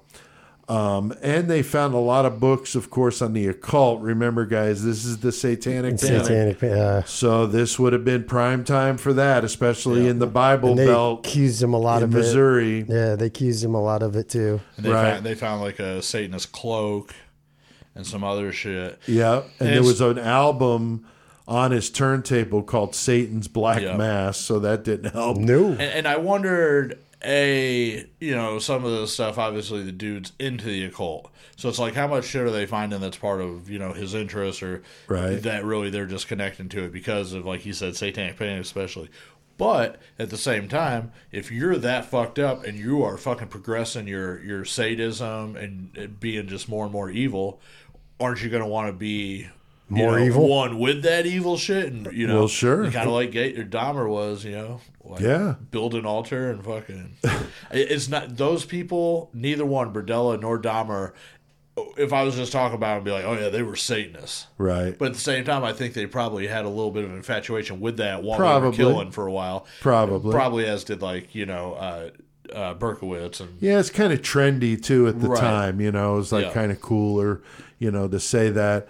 But what's fucked up is you've heard before. These people, they talk about these child sex rings, Yeah. the satanic sex rings, and all this sort of stuff. And so he got kind of lumped in with that, but don't know if there was really anything to it. right. Now, Joey, I mean, imagining all this horror show stuff we're talking about, 357 pictures of it, the journals, I mean, this has just got to be like every motherfucker's got to be going to counseling after walking through this dude's fucking house and seeing all this shit, right? Right. I mean, there's a lot of shit. Most of them people never saw anything like that before. Fuck, it's crazy. yeah, I mean, Kansas City's a big city, but Yeah. this is like, stepping up to the big leagues with Right. the crazy shit they were seeing, And back then, it took something like going to a Gacy house and having to excavate 29 bodies out of a fucking yard. Right. For, like, holy shit, because this shit right here is as nuts as I can't imagine just being one of these officers that goes into these Dahmer's house or, Yeah, David because you're not Parker thinking Ray. it's going to be that. That's for sure. Well, remember David Parker Ray, the lead FBI investigator, killed herself Right. over it. After She was so all that, freaked yeah, I out. do remember I that. mean, that fucks with them. Yep. Now, Chris, What do they wind up charging Burdella with? And doesn't he do some sort of plea bargain? If I remember, the original charge was like one count of fucking the Right. first degree murder or whatever, and then they were starting to add all these other charges, and he didn't want to fucking Right. get the death penalty because life in prison is good for him. 'Cause Yeah. he might as well live. Everybody else he fucked with died, but Right. So yeah, he ended up getting convicted of 2 charges of first degree and 4 charges of second degree, Right. and getting life in prison out of it after doing all this fucking bargaining. Right. And no parole. No parole, But no. at least he wasn't getting the death penalty in his eyes, right? Right. 700-page confession. I can't even imagine the detail. And this is where he couldn't. deciphered the journal, Yeah. gave him the code, fully confessed to everything. No complete bodies were ever found, only the parts that we mentioned. He's convicted in 1988 and sent to prison at the Missouri State Penitentiary in Jefferson City. And at first, like you said, Chris, 2 life sentences, and then they added 4 more, no chance for parole. So now we've referenced that interview he did. You can watch that on YouTube. And like many of the others that we've talked about before, you know, he's very casual about it, kind of like a matter of fact. The local Kansas City radio stations were doing parody songs. I did not have time to look those up. That would have been funny to Right, check that yeah. out. And having contests of people wearing dog collars and stuff Yeah. like that, which, I mean, I know it's not funny, but, you know, it is at It the same is. time. It's dark humor. Yeah. Burdella was pissed off, which cracks me up how pompous he is. And he talks about it on that interview. He hated the Kansas City Butcher name, that's for sure. He felt he was a good citizen that made some bad choices. That's what Yeah. he said. Yeah. That's fucked up, man. That's putting it mildly. yeah, it's putting it super fucking mild, bro. He blamed the police, though. This cracked me up for not catching him for sooner. not catching him sooner. They Like, didn't do dude, their job, you know. if Like, they had really? fucking just caught me, none of that other shit would have fucking happened. Not my fault. Right. It's not his fault. Check He's a my good garbage citizen. bags next time. Burdella would also say the media dehumanized him just like he did his victims, No. so they were just as bad. No, they didn't. Yeah, dude. I don't think they were injecting fucking Clorox into somebody's larynx to Yeah. fucking mute. Sawing his fucking taint. Yeah, Hacksaw. Not I fucking mean, about just it. fucked up, man. He filed several lawsuits from prison, which cracks me up too. But he does set up a $50,000 trust fund for the He victims' did do families, that. Yeah. which is Family- kind of fucked up. I mean, you don't expect a guy like this to do that, but No, the not at victims' all. families are They're like, dude, really? Come on, seriously, Yeah. $50,000 Come for on. what you did? Like, fuck you. It's weird because it's like on one hand I ain't never heard nobody else trying that, and it's Yeah. like it seems like about as good move of faith as you can to try to at least give some kind of positivity back in the situation, Right. But at the same time, is it also a way just for him to fucking keep weaseling his way and fucking with these people? That, and I think also of look what a nice guy I am. You know, I've Right. compensated them for their don't- grief. You when know, they go to sentencing or whatever, yeah. don't No, tell I them, don't fucking think so, man. No, you're fucked, dude. Yeah, I mean, really, really fucked up. He also has bitches about the guards. They're not giving him his heart medication. In 92, he's taken to the hospital there in Columbia, Missouri, which I thought was funny because we played that Baxter Stockman Oh, yeah, track, and yeah. they're from Columbia. Yeah. I did not plan on that.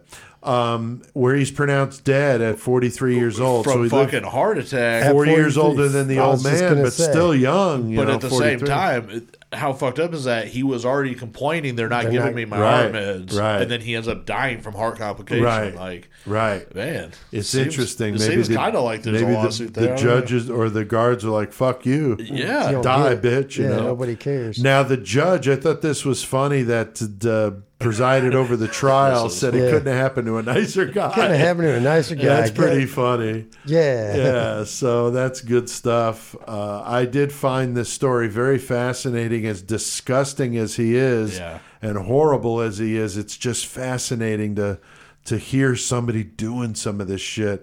And what amazes me, guys, I mean, we've talked about these serial killers being influenced by others, but this guy is like a conglomeration of like 6 or 7, Yeah. all in one fucked up person, man. Wow. I mean, Gacy, super villain. Dahmer, David Parker Ray, Heidnik, Dean Corll, which we're going to get to here in a minute. There are some really weird similarities to a lot of these. Now, another thing, I added this here. I did hear on the interview he did from prison to where the locals in Kansas City had wondered if any of the meat from his victims ended up in a potluck crock pot he used to the provide fucking- at the flea store, market. because he says that the other vendors did a potluck every weekend to avoid having to eat the food there. Huh. So he did that, and he said in the interview, he says, you know, you can ask anybody, it tasted good and stuff like that. And it's like, they're not saying it didn't taste good, dude. They're just questioning, like, were there fucking Where's the human meat from? Right. Yeah, because hello, you're butchering fucking people in your basement. I mean, it's a legit fucking concern of somebody who knows what you've been up to. Hey, is this dude fucked up enough to have done that? I don't know. I mean, it definitely makes you wonder. I wouldn't put it past him. And I also heard on the Time Suck podcast from Dan Cummins that Berdella had one of his rape victims from earlier recruiting others, which is the Dean Corll reference I made. That's true. That's Dean Corll. That is straight up Dean Corll, where he's getting those fucking kids to help him lure the others to the house. I mean, this guy is just crazy with all the different influences. And Dean Corll would have been long before, so he would have definitely. I mean, we know Gacy got his idea for the rope trick from Corll. Corll, yeah. So I mean, it's very, very, very possible that this guy also influenced by Dean Corll. Very, very crazy story. It just amazes me that more people don't know about this dude. What do you think, Joey, about the human meat at the bazaar? Do you think he would have done something like that? I don't really think he did that. I'm not saying that he wouldn't have done that. I don't think he did it, and my reasoning behind that is because he documented all that shit in his journals about what he did. And I Yeah, think if he was that's a cooking good the point. meat and He doing would've- that, He would have put that in would have there. How he was- wrote that. Oh yeah, yeah, how he was probably cooking would it, have fucking, exactly. he would have wrote recipes right. yeah. That's a good point. And so I don't think he really did that, but And also, too, when I think about it, he was trying to get rid of the evidence smartly in bags out in his trash. and quickly, yeah. Would he have kept some of it back for this? I mean, He kept it's like a the two stretch. heads. He It's had a the two stretch. heads, but that was like different situations. And he also, I mean, the one buried right away. Right. And so it's not like he was that into keeping as much of them as like Dahmer, who had like fucking tons of shit, Right. pieces of each one. I think he didn't want Would the have got evidence rid as of it. much. Yeah. What do you think about the rape victims helping him? Did you, know hear what? anything about that? I was trying to find some more about that, but I didn't really see too much. Now, if I was going to guesstimate on kind of how this situation works out, because I can see that probably did kind of happen in some way or Well, form. one of them confessed that Right. he helped him. And my idea is that a lot of these motherfuckers are drug addicts, and it's like, Right. hey, I can get you some dope if you can help me. Sure. Man, Get that somebody happens. else That in shit here. happens. Got any So- young friends you want Right. to send over here? Yep. I mean, remember Dean Corll was giving him what, $200-300 a person. Yes. Yeah. So this kid's doing this for money, basically. It's fucked up. I mean, what's And his Corll name? killed what, 30 or 31 or something crazy like that. Didn't So- picked into the same shit. Like he had people that would bring Oh, people yeah. to his house To the for him. fucking to the fucking bar or whatever. Yeah, very fucked up, guys. Anything you want to add to this crazy ass fucking story of the Kansas City butcher? No, I don't think so for me. I'm gonna add something, Yeah.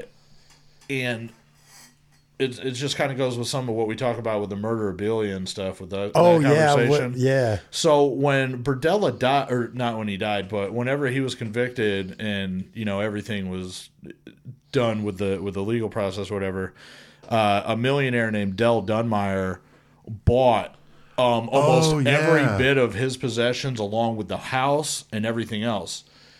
And later on, so this dude's he was eccentric too, had a shitload of money, whatever. Okay, was he from Kansas City? I think he was local to there. I think you're right. And yeah. he ended up, so the house ended up getting raised at some point. But Right.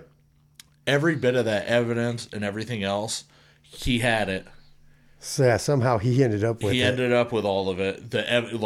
And we saw, a site, and they were talking, and we saw a local newscast, and they were talking about all of a sudden, all these fucking pieces of evidence were on sale now online. Like in the evidence bags and everything. Right. Oh my so God. you could, and they showed like the Polaroid with 2 fucking unnamed victim pictures. You could have got that wow. for You could've bought those- $3,500. Yeah, they had, And they had the saws. Yeah, they had the Oh saws. my They had a God. meat The cleaver. syringes, the meat syringes, like with evidence bags, like tagged evidence Yeah, bags. it was too. fucking crazy. So it's like this dude Wow. Dunmeyer ended up with fucking all his shit. Somehow it all got leaked out because he just made a fucking shitload more money. Wow.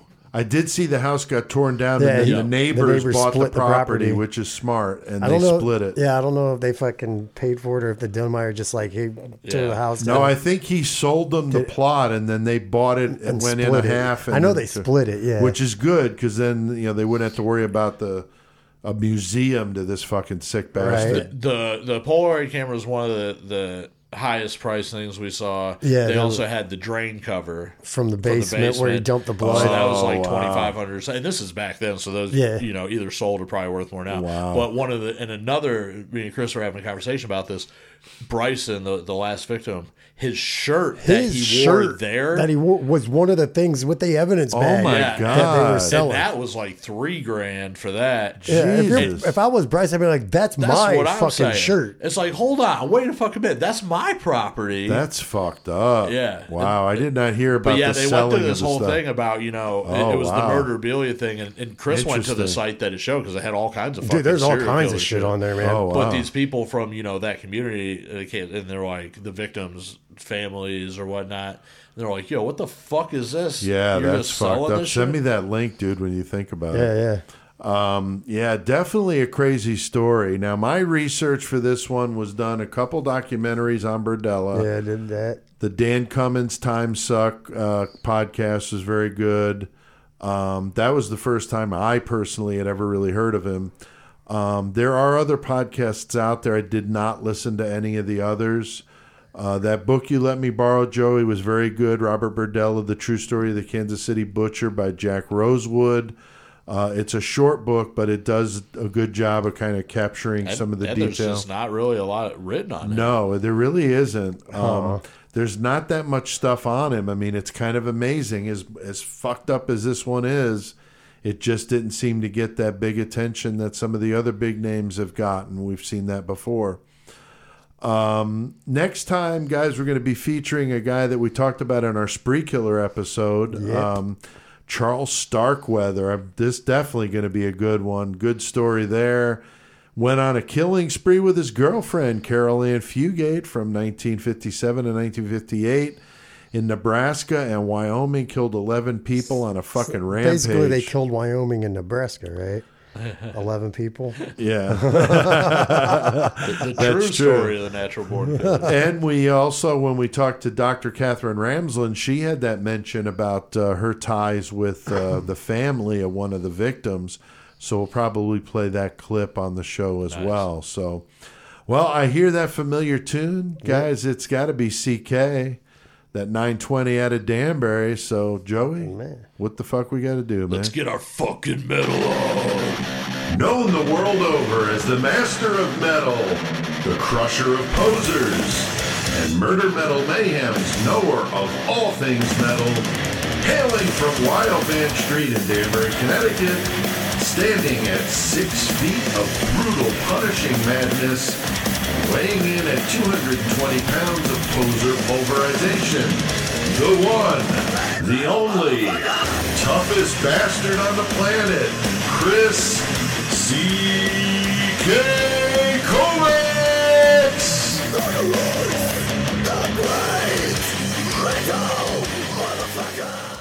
What's up, CK? Fuck yeah, dude, what's going on? Got Joey here, of course, Hell and yeah. Chris and me, and CK now is on board, so we're all, the gang is all together. Gang, gang. And we got a good one tonight. Been talking some Kansas City Butcher, Chris, some gruesome stuff, man. Holy Yeah, shit. garbage bags of bodies. Yeah, pretty gruesome stuff. And so now we got CK on getting into some metal. Hell And yeah! you got a really good one tonight, dude. I got to tell you before I start, I have my Murder Metal Mayhem shirt that Steph sent me. Oh, hell yeah. Laura will take some pictures in a little while, and I'll send that to you. Fucking So, right, dude. That'd be So you great. can post them. But That'd be great. tonight we're going to be talking about. It's going to be Onslaught night tonight. It pretty is. much. It is. And they're a band that started like in the early '80s. One of the few British thrash bands, believe it or not, because we talk about thrash so much, and thrash pretty much originated from the new wave of British heavy metal, and that's where America got their influence. But you really don't. There really was not a big thrash scene in Britain for some reason. I mean, you had a couple of bands. You had like Sabbath, Eccentrics, and Acid Rain, and Onslaught, which to me is like the best out of all of them, and one of the best thrash bands. Period. But you really didn't have a scene at that time when thrash started for some reason. What the fuck was that? Yeah, Nige, I don't know. Nige talked about, we did the interview about Motorhead being a big influence. Yeah, Would have been more of a speed metal, more of a speed than thrash, you know. Well, it's my actually opinion. more of a punk influence in the beginning to them than metal, because their biggest influences were at the time, like you said, Motorhead was one, but it was Discharge, Yeah. and the Exploited, which were pretty much punk / hardcore bands in Britain, and definitely their first album, Power from Hell, showed more of that influence and probably thrash. I got into these guys because back then, I think it was either Metal Forces or Hard Shock magazine. I used to get both those magazines. I used to do my homework, and Oh, hell yeah. before I would go out and buy an album, because you didn't have that much money, so you have to do your homework by reading magazines. Do my homework, and I saw Onslaught and read about them. I remember going to the mecca of all record stores in our area, Phoenix Records, Oh, hell yeah. and at that time the second album came out, which was The Force. I went up, I got The Force, and I got Power from Hell album at the same time, and I actually put on the second album, The Force, first, and once I heard Let There Be Death, I was done. I was hooked. Yeah. The first album, like I said, was more of a punk, Discharge, Exploited influence with a different lead singer. The second album, they recruited Cy Keeler, and at that time, just to let you know, we're not going to get into all the members, but pretty much the members you need to know about. Nige is the only founding member that's still left. Cy Keeler was with them up until last year, until he left. I love his voice, man. Cy Keeler's fucking killer, man.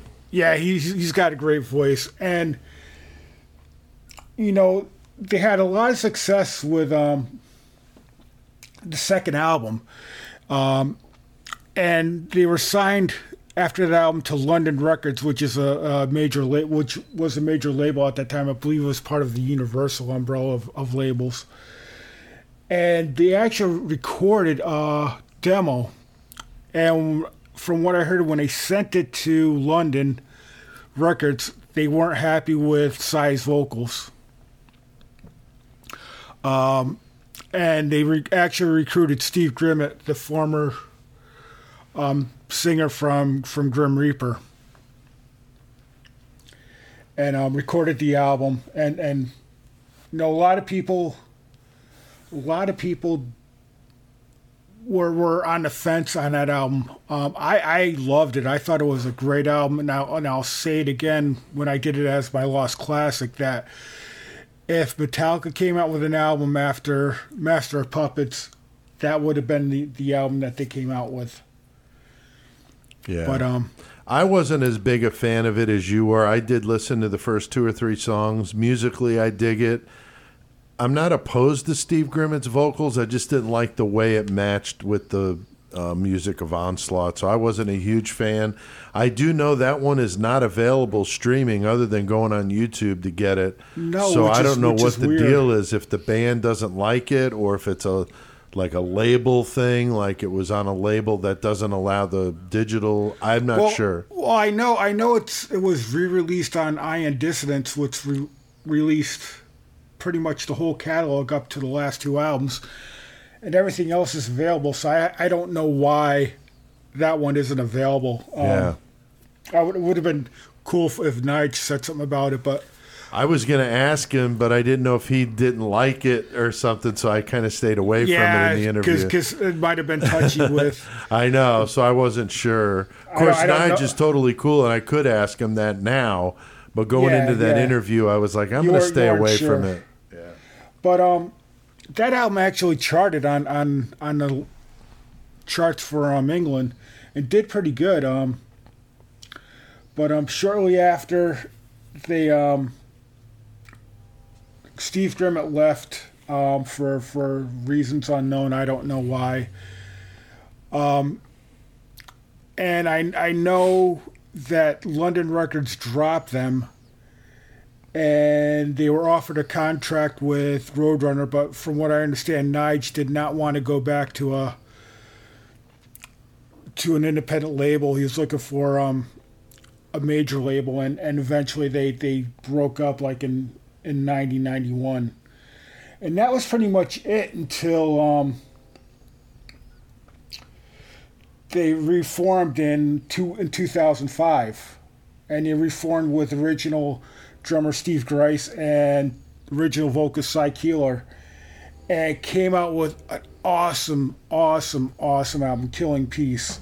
Yeah. And it's kind of like, the time off, they came back and they were just stronger than ever. Kind of like when Death Angel broke up and came back like a couple years later with their comeback album, and it was just killer. Right. But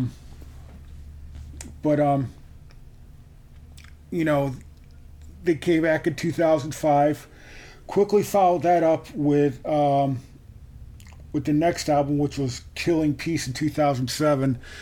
Again, another great album. And 2011, Sounds of Violence. That one's killer, dude. And, I've been jamming that lately.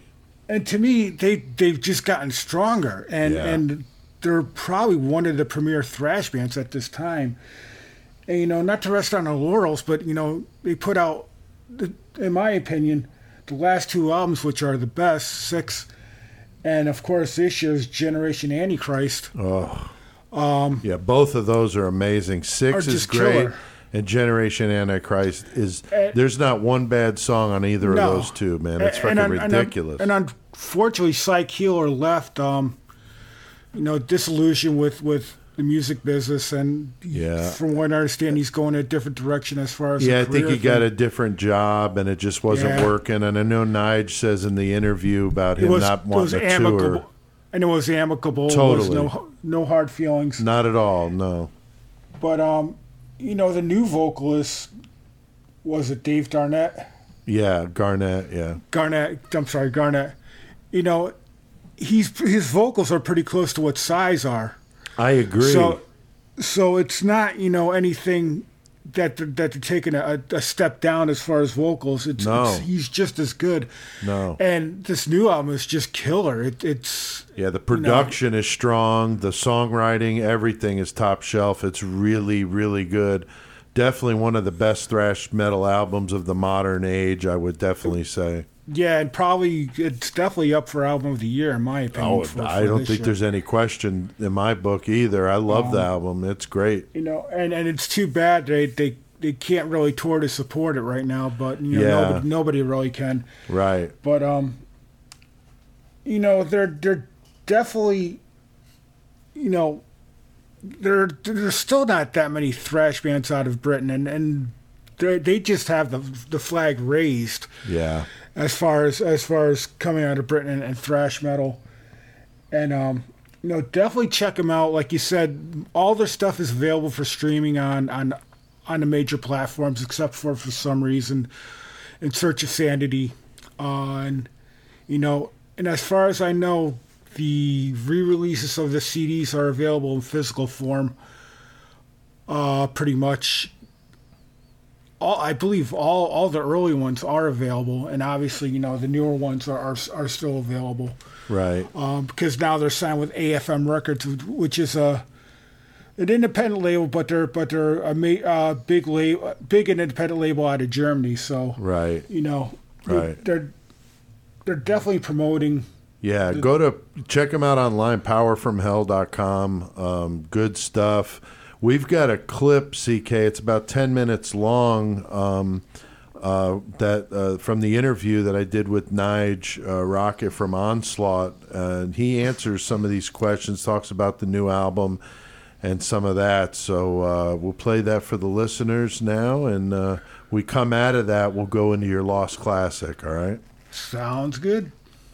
This is Pete Altieri, and I have the privilege of doing this interview with Nige Rocket, guitarist, founding member, and riff master of Onslaught, the thrash metal gods from the UK. So awesome for you to take the time out of this pandemic to speak with me here at Murder Metal Mayhem. So how's it going, Nige? Yeah, I'm not too bad, Pete. And yourself?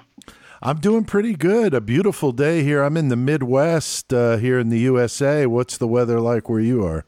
Unfortunately, today it's been raining all day. Typically English weather. I was just gonna say that's too stereotypical. You're not drinking tea or anything, are you? No. Drinking beer. So yeah, I'm really been excited to do this. Your album dropped on August 7th. It's the 7th album. It's called Generation Antichrist. It is absolutely brutal from start to finish. There's not a weak moment on there. What was it like recording that album at Grindstone Studios? We actually only recorded the drums at Grindstone, to be honest. Okay. Yeah, we recorded pretty much all over the place, really. It's Scott at Grindstone's kind of James's go-to recordist, if you want a better description. He likes working with Scott there. Okay. So we did the drums there. The amazing job that Scott does all the time. I recorded the guitars in Bristol with my go-to guy. And the vocals were done in just outside of London with producer Pete Hinton, who'd done the first two Saxon albums, actually. Right. Which was very cool. And yeah. It came out amazing because I asked Pete to come and join us on these recordings because of obviously the situation with Dave coming in the band at very short notice. Right. And he was kind of, as you can imagine, was extremely nervous about the whole thing, having only 3 weeks to kind of learn the songs. And so I got Pete, and Pete's obviously he's very seasoned professional, and as I said, he'd done the first two Saxon albums, and he's got a great track record, and he's such a down-to-earth, calming influence is the thing that we needed, and within a few hours, him and Dave were just nailing it. It was brilliant. He got Dave really relaxed and really focused, and it was plain sailing, really. That's great. It does sound really good. It's very, very well put together. It sounds fantastic. Thank you. I'm sure it was sad to see Cy Keeler leave the band for the new album. I think he's one of the most underrated metal singers out there. How was the transition with Dave Garnett on lead vocals? I know it was kind of like you said, somewhat last minute, but how did that all play out? Well, we'd known there was the situation with Cy was coming. I think we've seen it for a long time. Cy hadn't enjoyed touring, right? And Onslaught are all about touring. That's what we do. So we've seen this situation coming. We kind of been prepared a little. Not that you can be prepared to replace your lead singer is tough, right? Or we thought it was going to be tough, So come February, sort of end of January, we had a festival in Sweden, which Cy couldn't make at the last minute for this reason or the other. So we, instead of cancelling the festival, because we hate cancelling shows, so we asked Dave to step in. We've known Dave for a long time. Dave's a massive Onslaught fan. So he jumped at the chance to step in for Cy on this show and did an absolutely incredible job. Wow. He had 2 weeks notice for the show. So I think he That's learned a 50 amazing. minute, I know, 50 minute set. He learned in 2 weeks, and absolutely nailed it at the festival. You know, there's a lot of old school Onslaught fans there. Oh, sure. And they were blown away. So Wow. that kind of, all of a sudden, we were kind of slipping into a little bit more relaxed mode, you know, because Yeah. I think pretty much when we got back from the festival, everything sort of cleared itself out, and we knew Cy wasn't going to continue. So we offered Dave the job there and then, just seeing what he'd done at the festival. So he demoed a couple of the new tracks, did amazing on that, and we just set him up to record the album within 3 weeks because we'd done all the tracking by then for the record. All it was needed. Off he went, learn all the tracks in 3 weeks, and did what he did, man, and just absolutely blown away by what he's done on the album. Yeah, I had no idea it was that quick of a crash course, because that's impressive. And to listen to the last album, 6, and then this, I mean, you could tell it's a different singer, but it's not radically different. So it really, in my opinion, didn't really change the sound of the band that dramatically. It just made it, I think the whole thing just sounds amazing. I'm really impressed that you said it was that short a period of time. That's Yeah, awesome. yeah. I mean, it's something that was very important, but we have to be careful. I know it was turned around quickly, but it was so important that we had somebody that wasn't too dissimilar to Cy, particularly doing the old back catalogue stuff. Oh, yeah. Because we still play that all the time, and fans want to hear that. So if it came out sounding radically different, it would have been a problem, I think. Oh, sure. But as we said, the transition was smooth, and Dave sounds great. And if anything, he's added more aggression to the sound. Oh, yeah. It's amazing. And which this album needed that, you know. So it's worked, and it was quick. It was painless. It was amicable, and it's just worked so well. That's great. That's great. Now, what about the cover art for this one, Nige? How'd you guys go with that? Jeff, our bassist, does all our artwork generally. Really? Wow. Yeah. He's done that ever since Killing Peace album.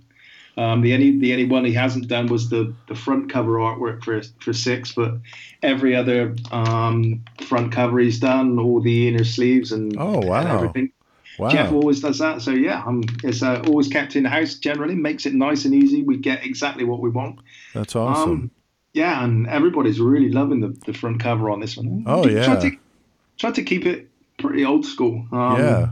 With the central image, kind of looking back at the 4 stage, you know, the kind of round central image. So it's like, yeah, everybody's blown away. So I think we've got some T-shirts coming next week. So Oh, amazing. hopefully that's gonna go well. Yeah. I was going to say, that's funny you mentioned Jeff, because I was going to say Jeff's clown makeup was the creepiest in that video. I was kind of curious what he looked like without it, because I had seen it. I was like, wow, that's friggin' crazy. I just love that. Yeah, he's into all that stuff. So I think he took the extra strides on. Oh, I'm sure. You could tell he was getting into it. Yeah, that's cool.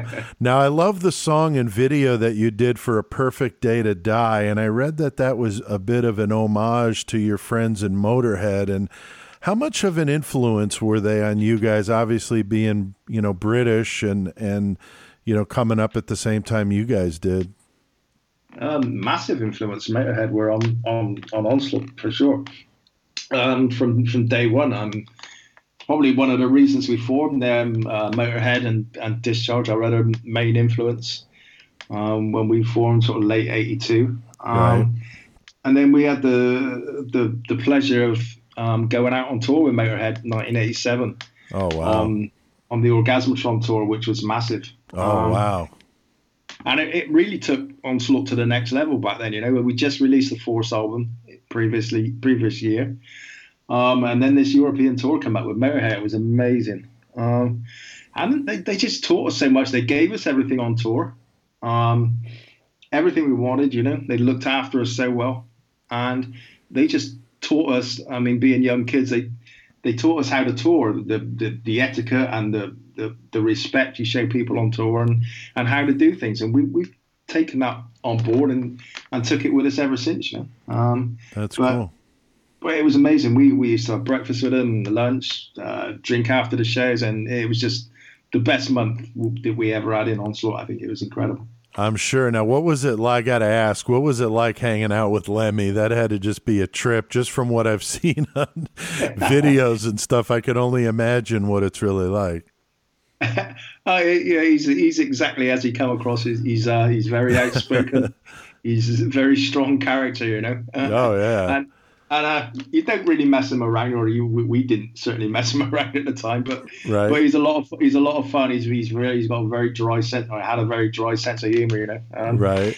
But incredible guy, you know. And that Absolutely bass incredible. tone, just unmistakable, unmistakable. I remember the first we met up with them. The first show was in Zurich in Switzerland. And we just arrived as they were about to start sound checking, you know? And Lemmy walked out onto the stage before they went into a song, and just swiped his hands across all the knobs on his amp and just turned everything on. Gotta love the Lemmy stories, man. Nige is cool as hell. It was great. really awesome to get to talk to him there. That was an awesome interview. Thank you. I wish thank I you. could have fucking. I been here know. For that. Well, of course, he's in the UK, so there's 6 hours ahead. So I had to Right. do it at noon on a weekday I'd when be I at was work, at so home. God you damn were it. you were at work. Damn yeah. a job. Right? I know it's frustrating. And so. go join that 666 club, and you can That's hear right. the whole thing. That's right. If you're a member of the 666 Club, you can hear the Yeah. entire thing, which is a benefit of that, of course. But CK, you got a Lost Classic to talk about, huh? Yeah, it's a band from like the early days of they weren't thrash, but one of the first few bands that were signed with Metal Blade. It's a band called Tyrant. And he put out a CD, Legions of the Dead, like in 84, 85. And I still dig it to this day. The cover's kind of cheesy because if you look at it, it's the typical leather Right. metal band of leather. But the music wise, it's to me it was just a great album to listen to, and the band's still around. They just put out a new album about a couple months ago. The Reformer put out a new album, so they're still around. They just released all their back catalog on CD, and they're available to stream on all the platforms. So, check them out. They're really cool. I dig them. That's awesome, man. Now, it's funny, we're doing Onslaught this week, and we did the interview clip from Nige Rocket, and when I talked to Nige, he said it was okay for us to use a part of one of their songs on the show as like a permanent thing, and we Fuck talked yeah. about what could we do with a song called 666 fucking 6. I mean, you gotta love that. It's like a thrash anthem. It's so fucking amazing. And so what we thought we would do is when we talk about what we've been listening to, we'll start Start with as that a little intro. thing, So couple I'm seconds of it. gonna go ahead and play that for our listeners now.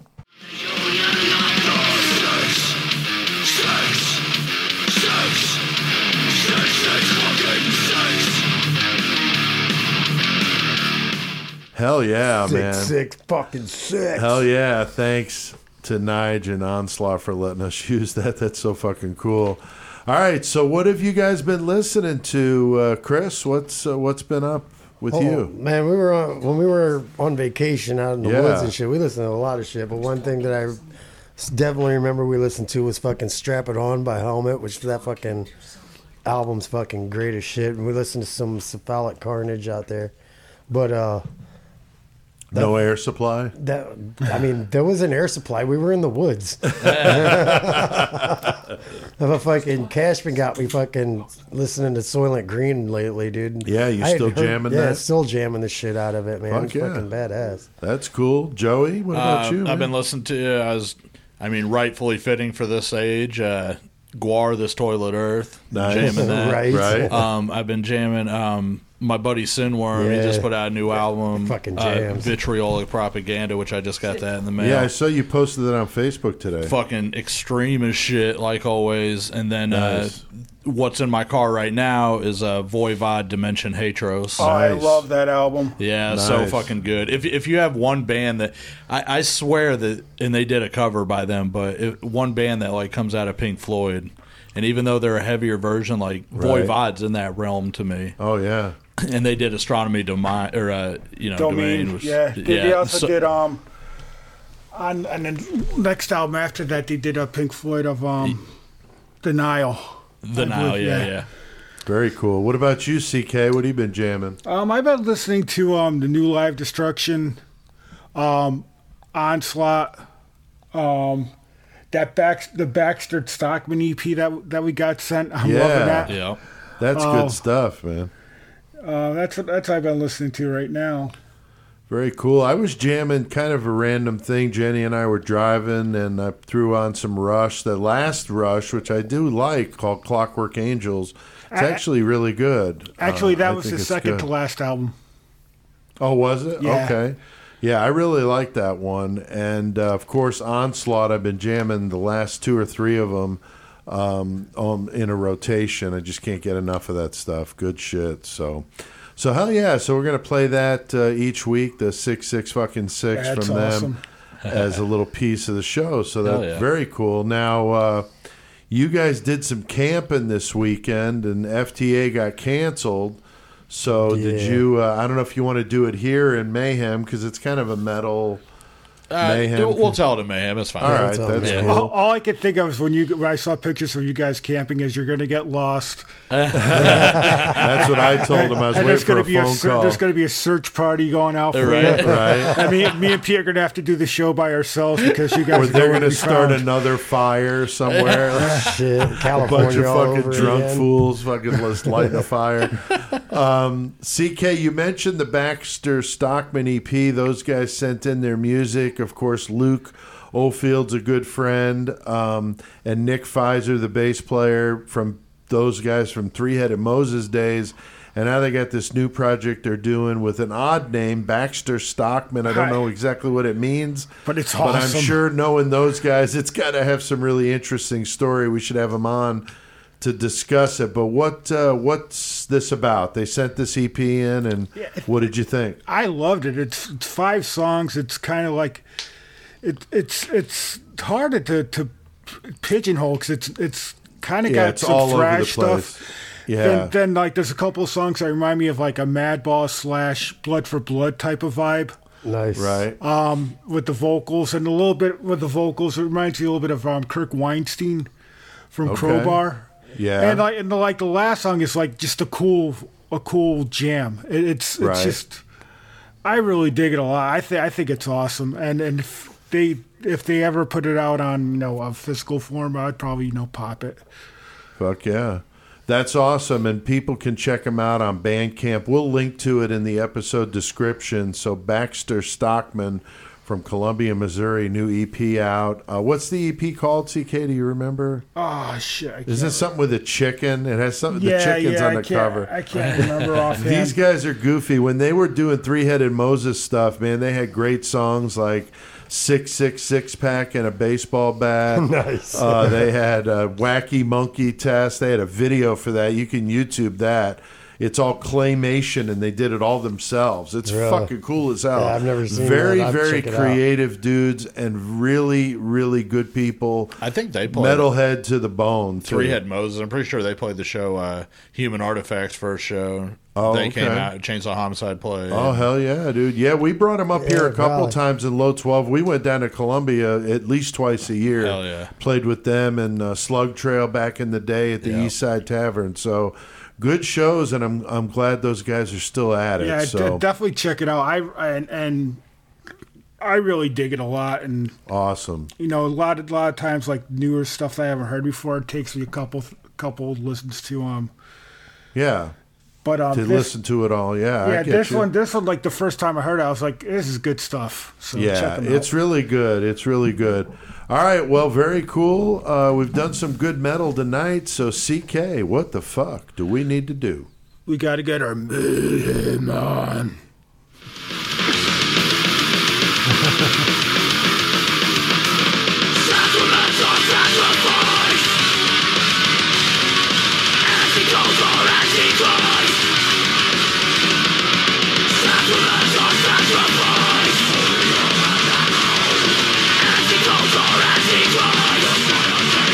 Hanging on the holy cross and in the preacher twice. Legion takes it on the ass, it's Jesus fucking Christ! Hey, everybody out there, you get your ass down to Bob's Bizarre Bazaar and get your ass some of that 666 Club merch. It's coming straight out of hell. Gonna tag your mama with it. Have fun. 666 Club. All right. Bob's Bizarre. Another Bob's one. Bizarre Chris, that was your Bazaar. take on it. That Hell was yeah. fun. And before that was Onslaught, Religious Suicide off the new one. God damn. Generation Antichrist. yeah. Can't say enough about how badass that was to check out. And those guys all are came fucking from pretty CK's Thursday live Facebook, Hell yeah. man. Got to check that out. Yeah. If you're missing that, you got to go check it out. You hear some good stuff.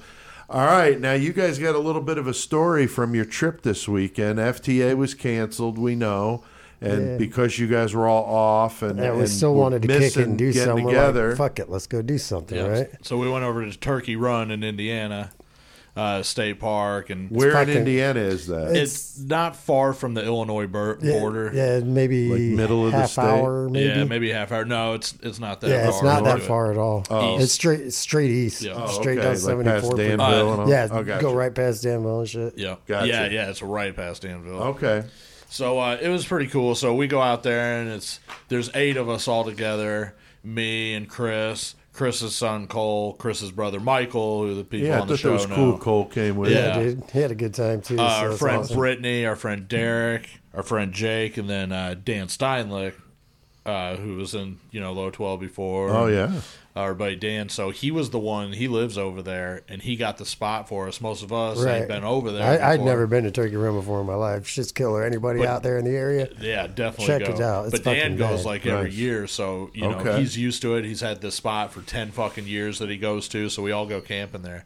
Well, a little bit of shenanigans. We had a bunch of fun. There was about 3/5 of whiskey and a fucking And a handle of 1.75 fucking of Jack Daniels. a bunch of booze, a lot of good food, all the good stuff. But some of the funnier shit that happened while we were there was the first day on Friday, 9/11. And surprisingly, there weren't really that many people. No, there wasn't. The second day was packed as fuck, so I'm glad we didn't go. But we went on the river, so we're all like, our friend Brittany stayed back. The rest of us all go, and everybody wants to get a kayak. Fuck yeah, they got a I get a kayak. canoe because I want a canoe, and I'm going to take my buddy Jake with me.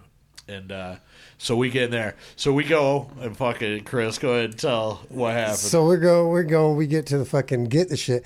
And my son, by the way, he kayaks all the goddamn time. Yeah. So we get there, and he's like, "Fuck yeah, we're getting on the river." He sees up that they rent inner tubes too. He's like, "No, fuck that, Dad. I just want a fucking inner on tube, the so I tube. could just float down the river. I ain't got to worry about Right. nothing, whatever." Right. So luckily that happened because as soon as we get our kayaks, get in the water, fucking Cashman and Jake are in the fucking canoe. We're all going. Fucking Michael's still back behind us. He flipped his fucking kayak before he got 100 yards. No, not even Not that. even 100 Not even yards that. for Was like. he listening to Disturbed when Dude. that happened? Oh, man, he was disturbed. Oh, he was super disturbed. So he flips the kayak. Okay, whatever. Never been on a kayak before. Understand. Sure, We're it gonna happens. flip it over. Yeah. He doesn't get that much further. Flips that motherfucker over again. Well, Dan had said that there's certain kayaks that have different balance and shit. Right. So fucking, I had one of the ones that supposedly had the better balance. I was like, "Hey, Michael, just switch me up. I'll fucking take the green one. I fucking kayak before. It doesn't matter. It's no Right. big deal." He gets in that one, flips it, dude. And the first time he flipped his kayak, dude, I Did could he tell. lose his glasses? Oh yeah, Not yet. hold Oh, on, not I'm yet. sorry, I'm Not sorry. yet. When he first flipped the fucking kayak, I knew it was like, oh shit, this is gonna be a bad time. Yeah, Michael's because he had a just brand new fucking pack of pissed. cigarettes in his fucking pocket. Oh, he gets out, he God. pulls them out of his pocket, Michael gets that look on his face. If you know my brother, that look, it's like, oh. This is gonna suck. He just crushes like water just draining out of these cigarettes. He's crushing, just slams them on the ground, all fucking pissed, dude. So finally, after Wow. the third time, he fucking goddamn flips the kayak. We're just like, all right, cool. Jake, you jump in the kayak. Michael, you jump in the canoe with fucking Cashman. I'll let Cashman go from here. Yeah, I'm like, okay, whatever. I'll throw Michael in here, and I'll fucking at least get us down, because I know how to canoe and shit, so. Right. All right, so Michael fucking hops in with me. And we're going, and this motherfucker just has no fucking sense of like stabilization. None, and dude. And he's not used to being on the water, so he is fucking. I mean, paranoid. I'm in the back of the canoe and can feel his tension fucking me up. You know what I'm saying? Wow. He doesn't know what to do with it or like nothing. He just never did it before. Like, Sure. you know, we got to go. It's understandable. But so we're going, and like I'm telling him, like every now and then, I'm like getting it going. I'm like, there you go. You know what I'm saying? We're going all right. I mean, we're not a quarter of the way into this fucking thing yet. Dude, we're all a couple hundred yards from Yeah. where we start from. We got 3 miles to Yeah, go. and boy. so I'm fucking going. We got Michael, and fucking we're coming up, and I see the fucking rock wall coming at us. Right, we're gonna hit it dead on. Oh, God. Whatever. If you hit the thing, we're not going that fast. Just push off. You know, Right, that's just what push I'm off, thinking. yeah. But Right. Michael's up there. Fuck. I mean, he won't even drink his beer because he's so fucking freaked out. You know, and I'm sitting back there and. We've got like a few things in the canoe because we're supposed to be the dry thing, so everybody's Right. throwing their fucking Yeah, my their cooler, bags their and everything else Oh, in the God. canoe. Dude. Dude, we hit that fucking wall and Michael just starts fucking. I feel the front of the boat just going, and I go to fucking shove the fucking paddle down the side Because it had been shallow enough you could hit this No, bottom. we're in this fucking deep ass spot. We're can't- fucking dunked underwater. Can't touch the bottom. Dude, Oh, man. Dude, we were just fucking flowing. Everything, my bag of weed just fucking soaked. Everything. Like, I was like, Jesus Christ. So we fucking swim back over to the bank, fucking But we drag did- the canoe full of water. We got most of everything back, though. We did. Michael's glasses, It's unfortunately. the one thing that got lost. man. So we bring it back over, we dump it out, and we tell Michael, we're like, look, just fucking jump on the tube. Yeah, You know what I'm like, saying? Right. Cole, like Cole, you get in the kayak because, like I said, Cole's kayak. Yeah. before. Oh, my God. So like, Cole, give your uncle the fucking inner tube. Fucking, you take the kayak. Is he with Michael freaking out like mad? He was did a little really upset. well. He Yeah, ended up walking like 2/3 of this shit. You know what I'm yeah, saying? Because some of honestly. the spots were too fucking shallow to even fucking Yeah, there was really no. tube on. It was no current. So, in some to be spots. honest, he did really good because I thought he was going to be like, fuck this shit and leave in the first place. Right. Yeah, he talked about it. He's like, Yeah. I'll just turn around and go back there. But you know what? He ended up and he making it with had us. a good fucking time, dude. And you know, That's good. that was the funniest shit. And then we went hiking the next day, went on some trails that, in all honesty, Michael, I gave him props because that Super wasn't props. easy shit. And he's not an agile dude. Right. And fucking, that was cool. Lots of fucking stairs. Like there was ladders in certain spots that were like straight. There were the fuck- certain other shenanigans. Chris lost his wallet, so we searched for that for fucking Like hours. the second day we were there, after we got back from kayaking Yeah. and shit, I lost my fucking wallet. We searched for it for hours that night. The next day, even the day we left without my fucking wallet, dude, because I fucking lost that motherfucker. Called Me- the place me and canceled his cards. Yeah, me and Cole are on the way home. I fucking call, cancel cards and shit.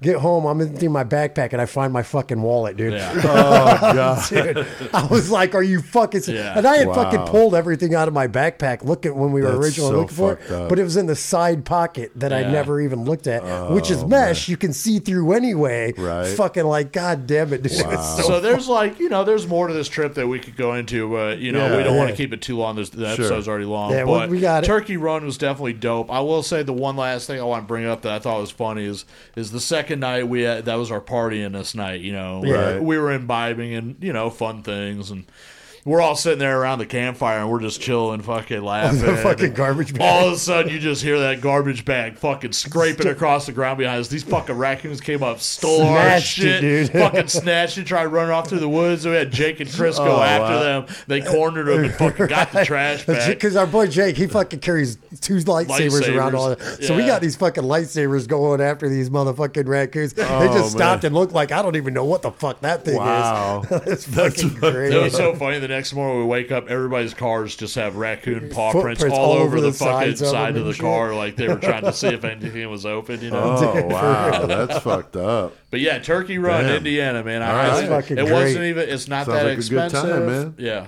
That's cool. I'm just glad you guys made it back. Yeah, we're same here, here. To man. the search crew. Yeah, dude, it was fucking good times. Oh, man. Well, I'll tell you what, guys. We've been building up to this big moment. We've been talking about it. Hell coming is is here. fucking Coming. here. Hell is here. It's going to be amazing. It starts tonight. We are past 2 hours and 10 minutes into this episode. I bet we go almost 3 hours. Sorry, guys. But whatever. We're doing our thing. Hellcoming, of course, brought to you exclusively by our friends at Fokin' Nuts. Yeah, go Fokin' Fokin' Nuts. Fokinnuts.com. That's FOKKEN nuts.com. And get some of the best peanut butter I've ever had in my life.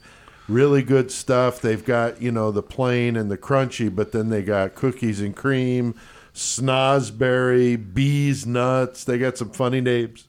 Really good stuff. White chocolate, brownie, s'mores, monster cookie. I mean, amazing shit.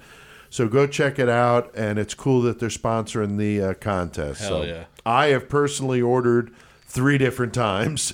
That's how much I like this stuff. And they're sending in some samples we'll get to try next week on the show, hopefully. So we'll send CK some, and we'll all get to try it. Hell yeah. So It's all really cool how this all happened because, I had never heard of it in my life until I walked in your house and saw it. yeah. And then now they sponsored our shit. Yeah, it's really cool, man. It's really cool. All right, now, Chris, it's all up to you. Oh, God. We are going to find out what the temperature is outside right now here Now in let's Hayworth, relate Illinois. to people that haven't been listening to the podcast. Maybe last Right. time there was Chris was really big about reading his battery life. Battery life. Yeah, the temperature, My battery Chris. life is 80%. Yeah, it was- 92 it- degrees in March. Yeah. Yeah, it was winter and it was like 100. Yeah, my battery life is Yeah. 80 right now. Okay, but it's The not 80 temperature degrees. is 64 degrees. 64 degrees, so that's an even number, and that makes a big difference here. So the way this works, we came up with a list of 32 killers. Each of us came up with 8, and then we took those and randomized them in pairs, so they're tag teams. And so we've got these 8 tag teams going at it to see who's going to win. And we normally do killer cage match. We have one killer on one killer with the fighting in random the cage. objects And the listeners participate. So this is kind of like a playoff of that with tag teams. And we get ourselves Tag in on team this back because again. we rank how we think these tag teams are going to play out. Right. One, And it's pretty, and it's all random. of course. Except we actually did choose Yeah, we chose the our order Yeah, that we yeah. thought would win. Right. So, like, the number one tag team I thought is worth, the most points, and Right. the least is the less. So each of us came up with our list, and I got those. And then we got 4 listeners that we whittled down from doing trivia contests. Yep. And we've got, who do we got, Chris, competing this week? Tonight we have Rebecca. Yeah, let's get it, Rebecca. That's we got who you're playing That's for. who I'm playing for. We got Rebecca from Wisconsin Rapids. Right? And Joey, who are you playing for, dude? I'm playing for Earl from Pontiac, Illinois. Hell yeah. And I got Chris from Flowery Branch, Georgia. And CK, who you playing for, brother? I got Nihilist Jello from Hollywood, California. Hell Yeah. The stand-up Yeah. comic / actor. He's Hell a yeah. trip, man. So we got 4 good ones. Yeah. And so we're going to go ahead and play for them. So the way this will work is based on the temperature. If it's an odd number, then the first match or the first tag team in the match wins. If it's an even number, then it's the second team that wins. Right. Okay, and you said it was 64 degrees. 64. So that's an even number where I went to school and where everybody went to school, right? I ain't go to school, son.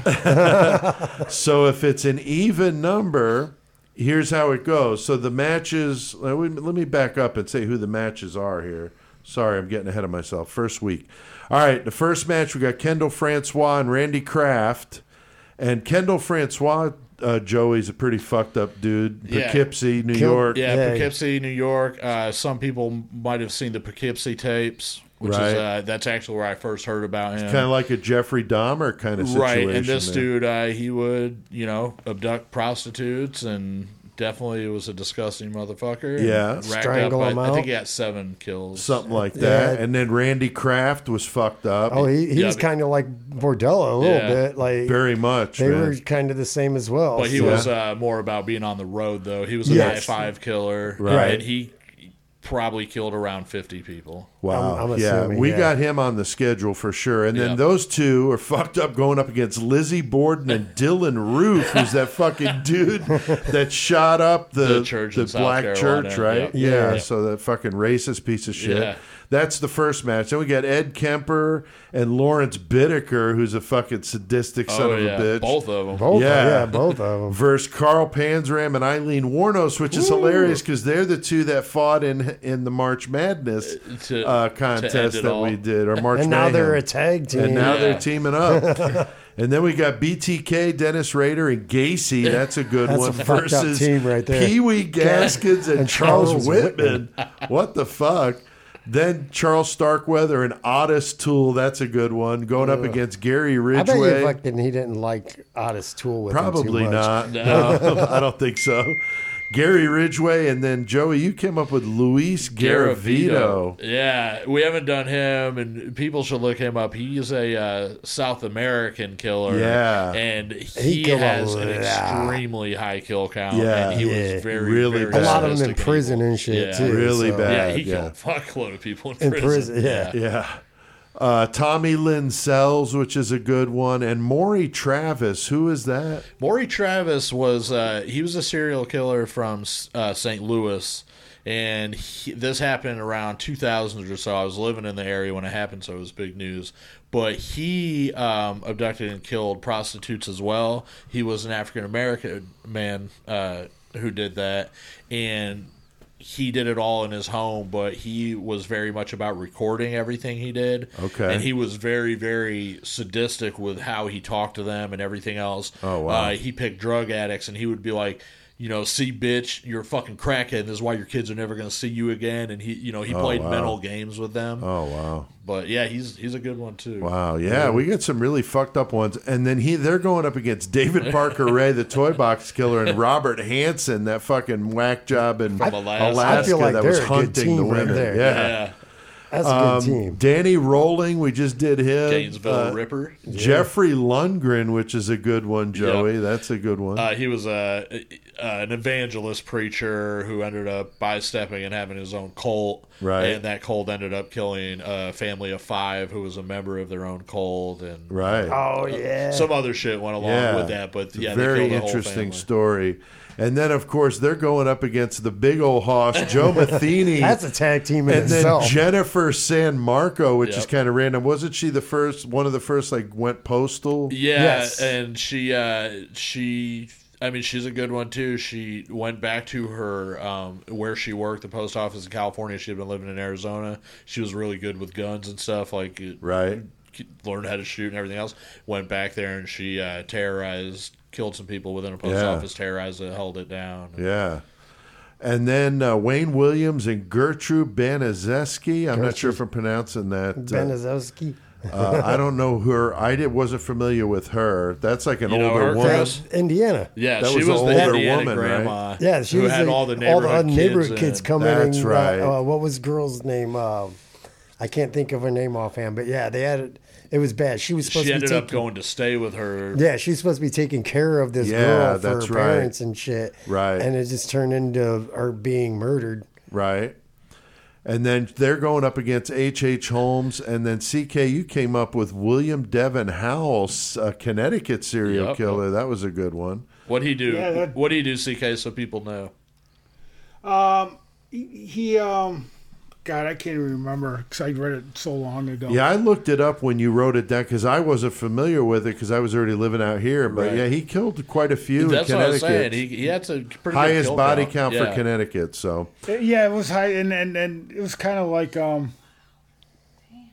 he's like a sleeper Yeah. yeah, that you never heard of. right. But since 3 of the 4 people here on Murder Metal Mayhem were born in Connecticut, That's right. That's not a bad one to That is put on kinda the funny. list. For sure. And then the last match is Ted Bundy and Teresa Knorr, another one of these fucked up women killer, fucked up with the kids Yep. thing, against Alyssa Bustamante and John Bunting. Joey, you came up with some obscure ones. I did. I was trying. the fuck? Well, and plus, whenever we did these lists, we knew that you guys would have to do your list too, and you were going to go off ours. So I didn't want Right. to do like all the known ones. Right. And I just Right. a couple of the ones I picked were just strictly because of my infatuation with them, Jeffrey Lundgren.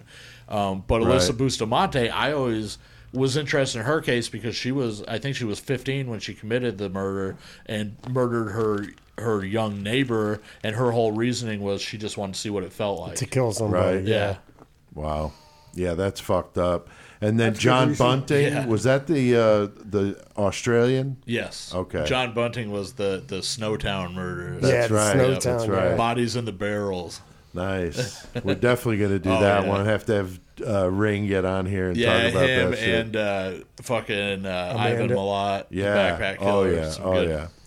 All right. So we had 64 degrees. Those are our tag teams. That's an even number. So the winners are the second group of the killers. So that would mean Lizzie Borden and Dylan Roof won that match. Carl Panzram and Eileen Warnos. Pee Wee Gaskins and Charles Whitman managed to pull that one out. Gary Ridgway and Luis Garavito. David Parker Ray and Robert Hansen. That's a scary fucking combination there. Loving the Joe Matheny and Jennifer San Marco throwing down. Let me tell you guys, when I first saw that one, all I can Oh, picture yeah, in yeah. my mind is fucking Master Blaster from Mad From Max. Mad Max. Yeah. With her up on Matheny's shoulders and then going after motherfuckers. Right? And then H.H. Holmes and William Devon Howell win their match, and then Alyssa Bustamante and John Bunting. So very cool. So I know this has been a little confusing having to try to listen to this, but that means that we tally up the score, and Joey, unfortunately, you were eliminated. Oh, man. Sad. Sorry, Sorry, Earl from Pontiac, you lost this round. That's okay, because you still get the Murder Metal Mayhem activity book. You still get some stickers. You're going to get a poster that we all will sign for you. Hell yeah. And then you're going to get a jar, a big jar and a small jar of the Folk and Nuts peanut butter. So Fucking badass. that's Everyone's not, a winner. That's not too bad for being eliminated from the contest in the first round. So that means that me, Chris, and CK live to see another day, and our listeners get to stay in the contest. So that's how it'll work. So each week, one of us will be eliminated, and then the winner will be the last one standing. So, but it was a close score, though. I mean, I was out of that group, I had the best score. Then CK, then Chris, and then Joey right behind Chris. So, Oh, yeah. all right, real quick writing update. I've been telling you guys about how I've been doing with Creation of Chaos 3. Everything's been going very well. Last Supper is done. Joey got to read it. He Yeah, liked it. fucking CK, loved you've it. read it. Yeah, it was awesome. I'm glad you guys like it. I appreciate that feedback. And now I'm working on the 666 Express. So it's a... Which I just saw a little preview of. you and did sounds get to see a little tease. You're in it. You're sick in as- it. Yeah, sick You're as hell. You're in this one. So it's about a train that goes from Dallas to Denver. It's 666 miles, which it is, between the two, and it gets there in 1 hour. So the train travels 666 miles an hour. And so these guys win tickets to go on the maiden voyage of the 666 Express. And Saw what happened to pretty Major crazy. Voyage of the Titanic, didn't you? That's right. This makes the Titanic look like fucking a little dance through the fucking tulip. So. All right, so that's what I've been doing, and we did some good mayhem tonight. Fuck so yeah. let's hit that outro, boys.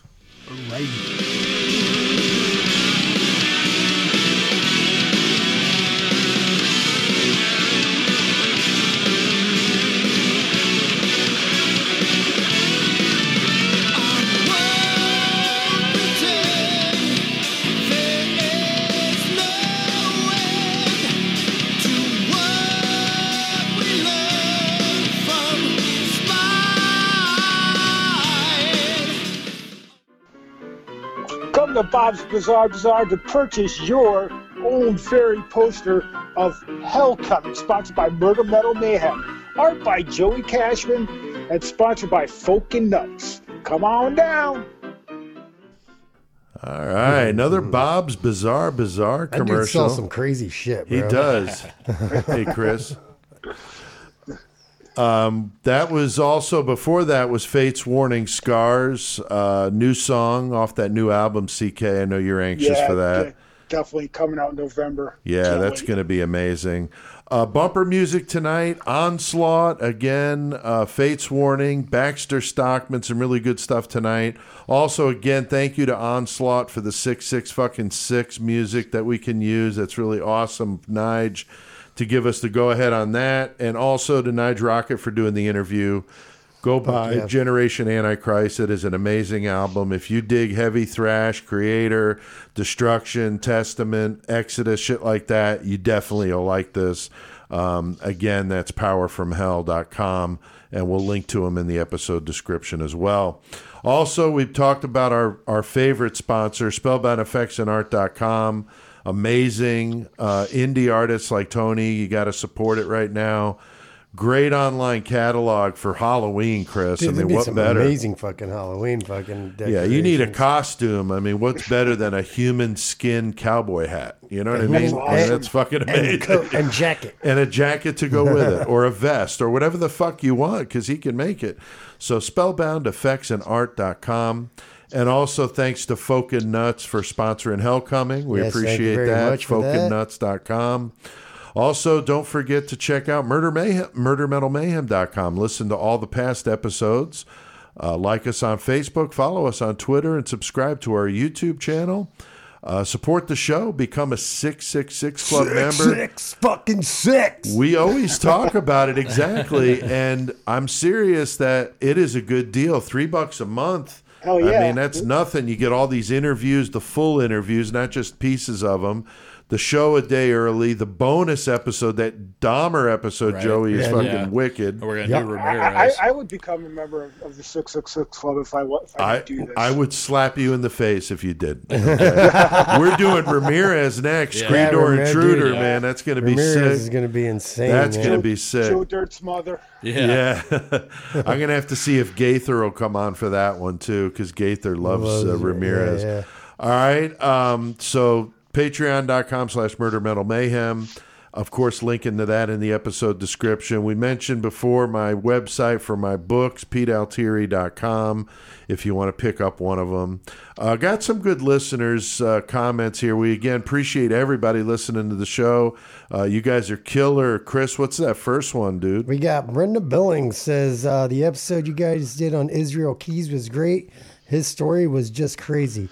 And Yeah. yes, it was way the fuck out there. Dude put a lot of thought into what he was doing. Yeah, that's Hiding them the fucking kill understatement, kits. right? Man. Hell yeah. Thanks for listening, Yeah, Brenda. thanks, Thank you. Brenda. Joey, what about the next one, bro? Our second comment is from Doghead666 Nice. and said, "CK is the fucking man. Love the metal bands you guys talk about." Hell yeah. Thank you so much. I tried to deliver.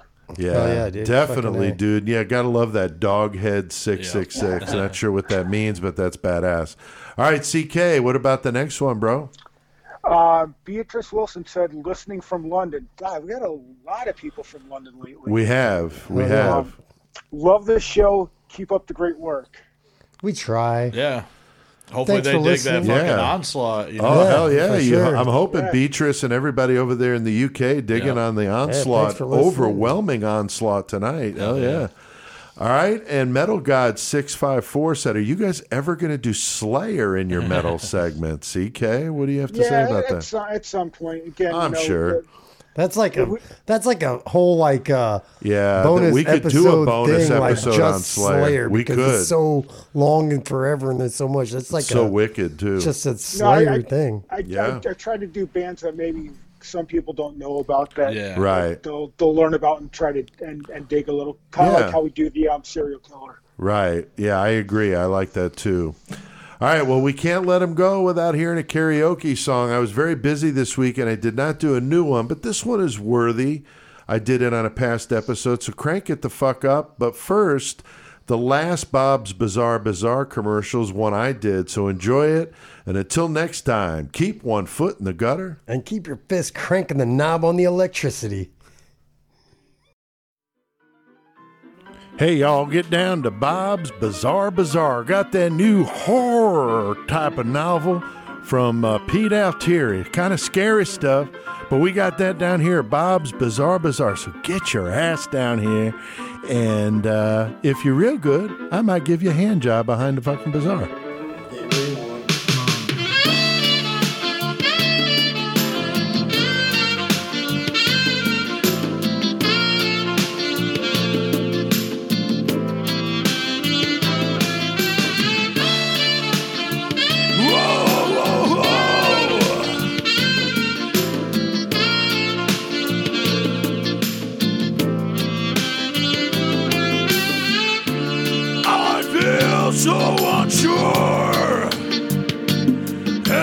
take your hand and lead you to the dance floor.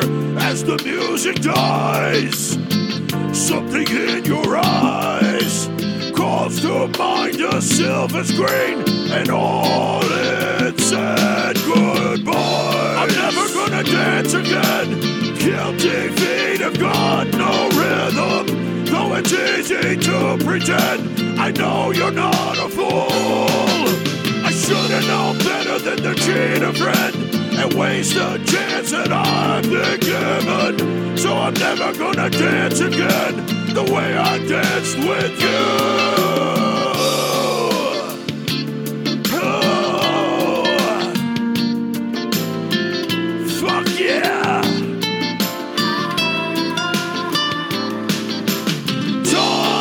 Never mend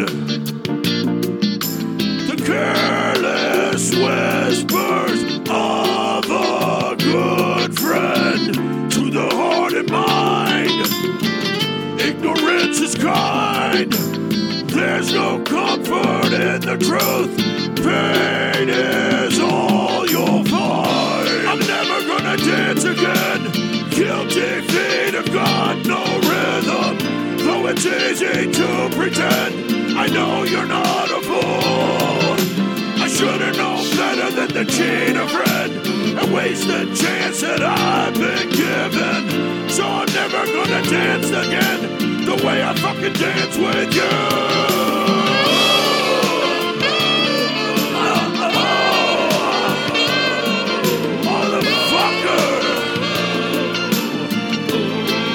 Without your love,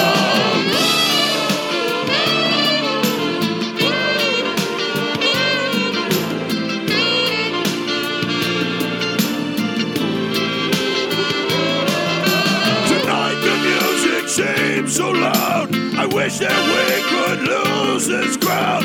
Maybe it's better this way. We hurt each other with the things we want to say. We could have been so good together. We could have lived this dance forever. But now who's gonna dance with me these days? We're gonna dance again. Guilty feet have got no rhythm, though it's easy to pretend. I know you're not a fool. I should've known better than to cheat a friend and waste a chance that I've been given. So I'm never gonna dance again the way I fucking dance with you.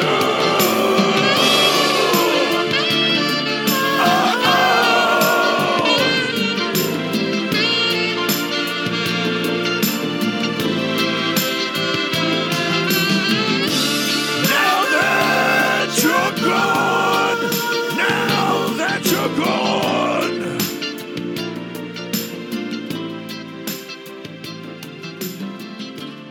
now that you're gone, what I did was so wrong.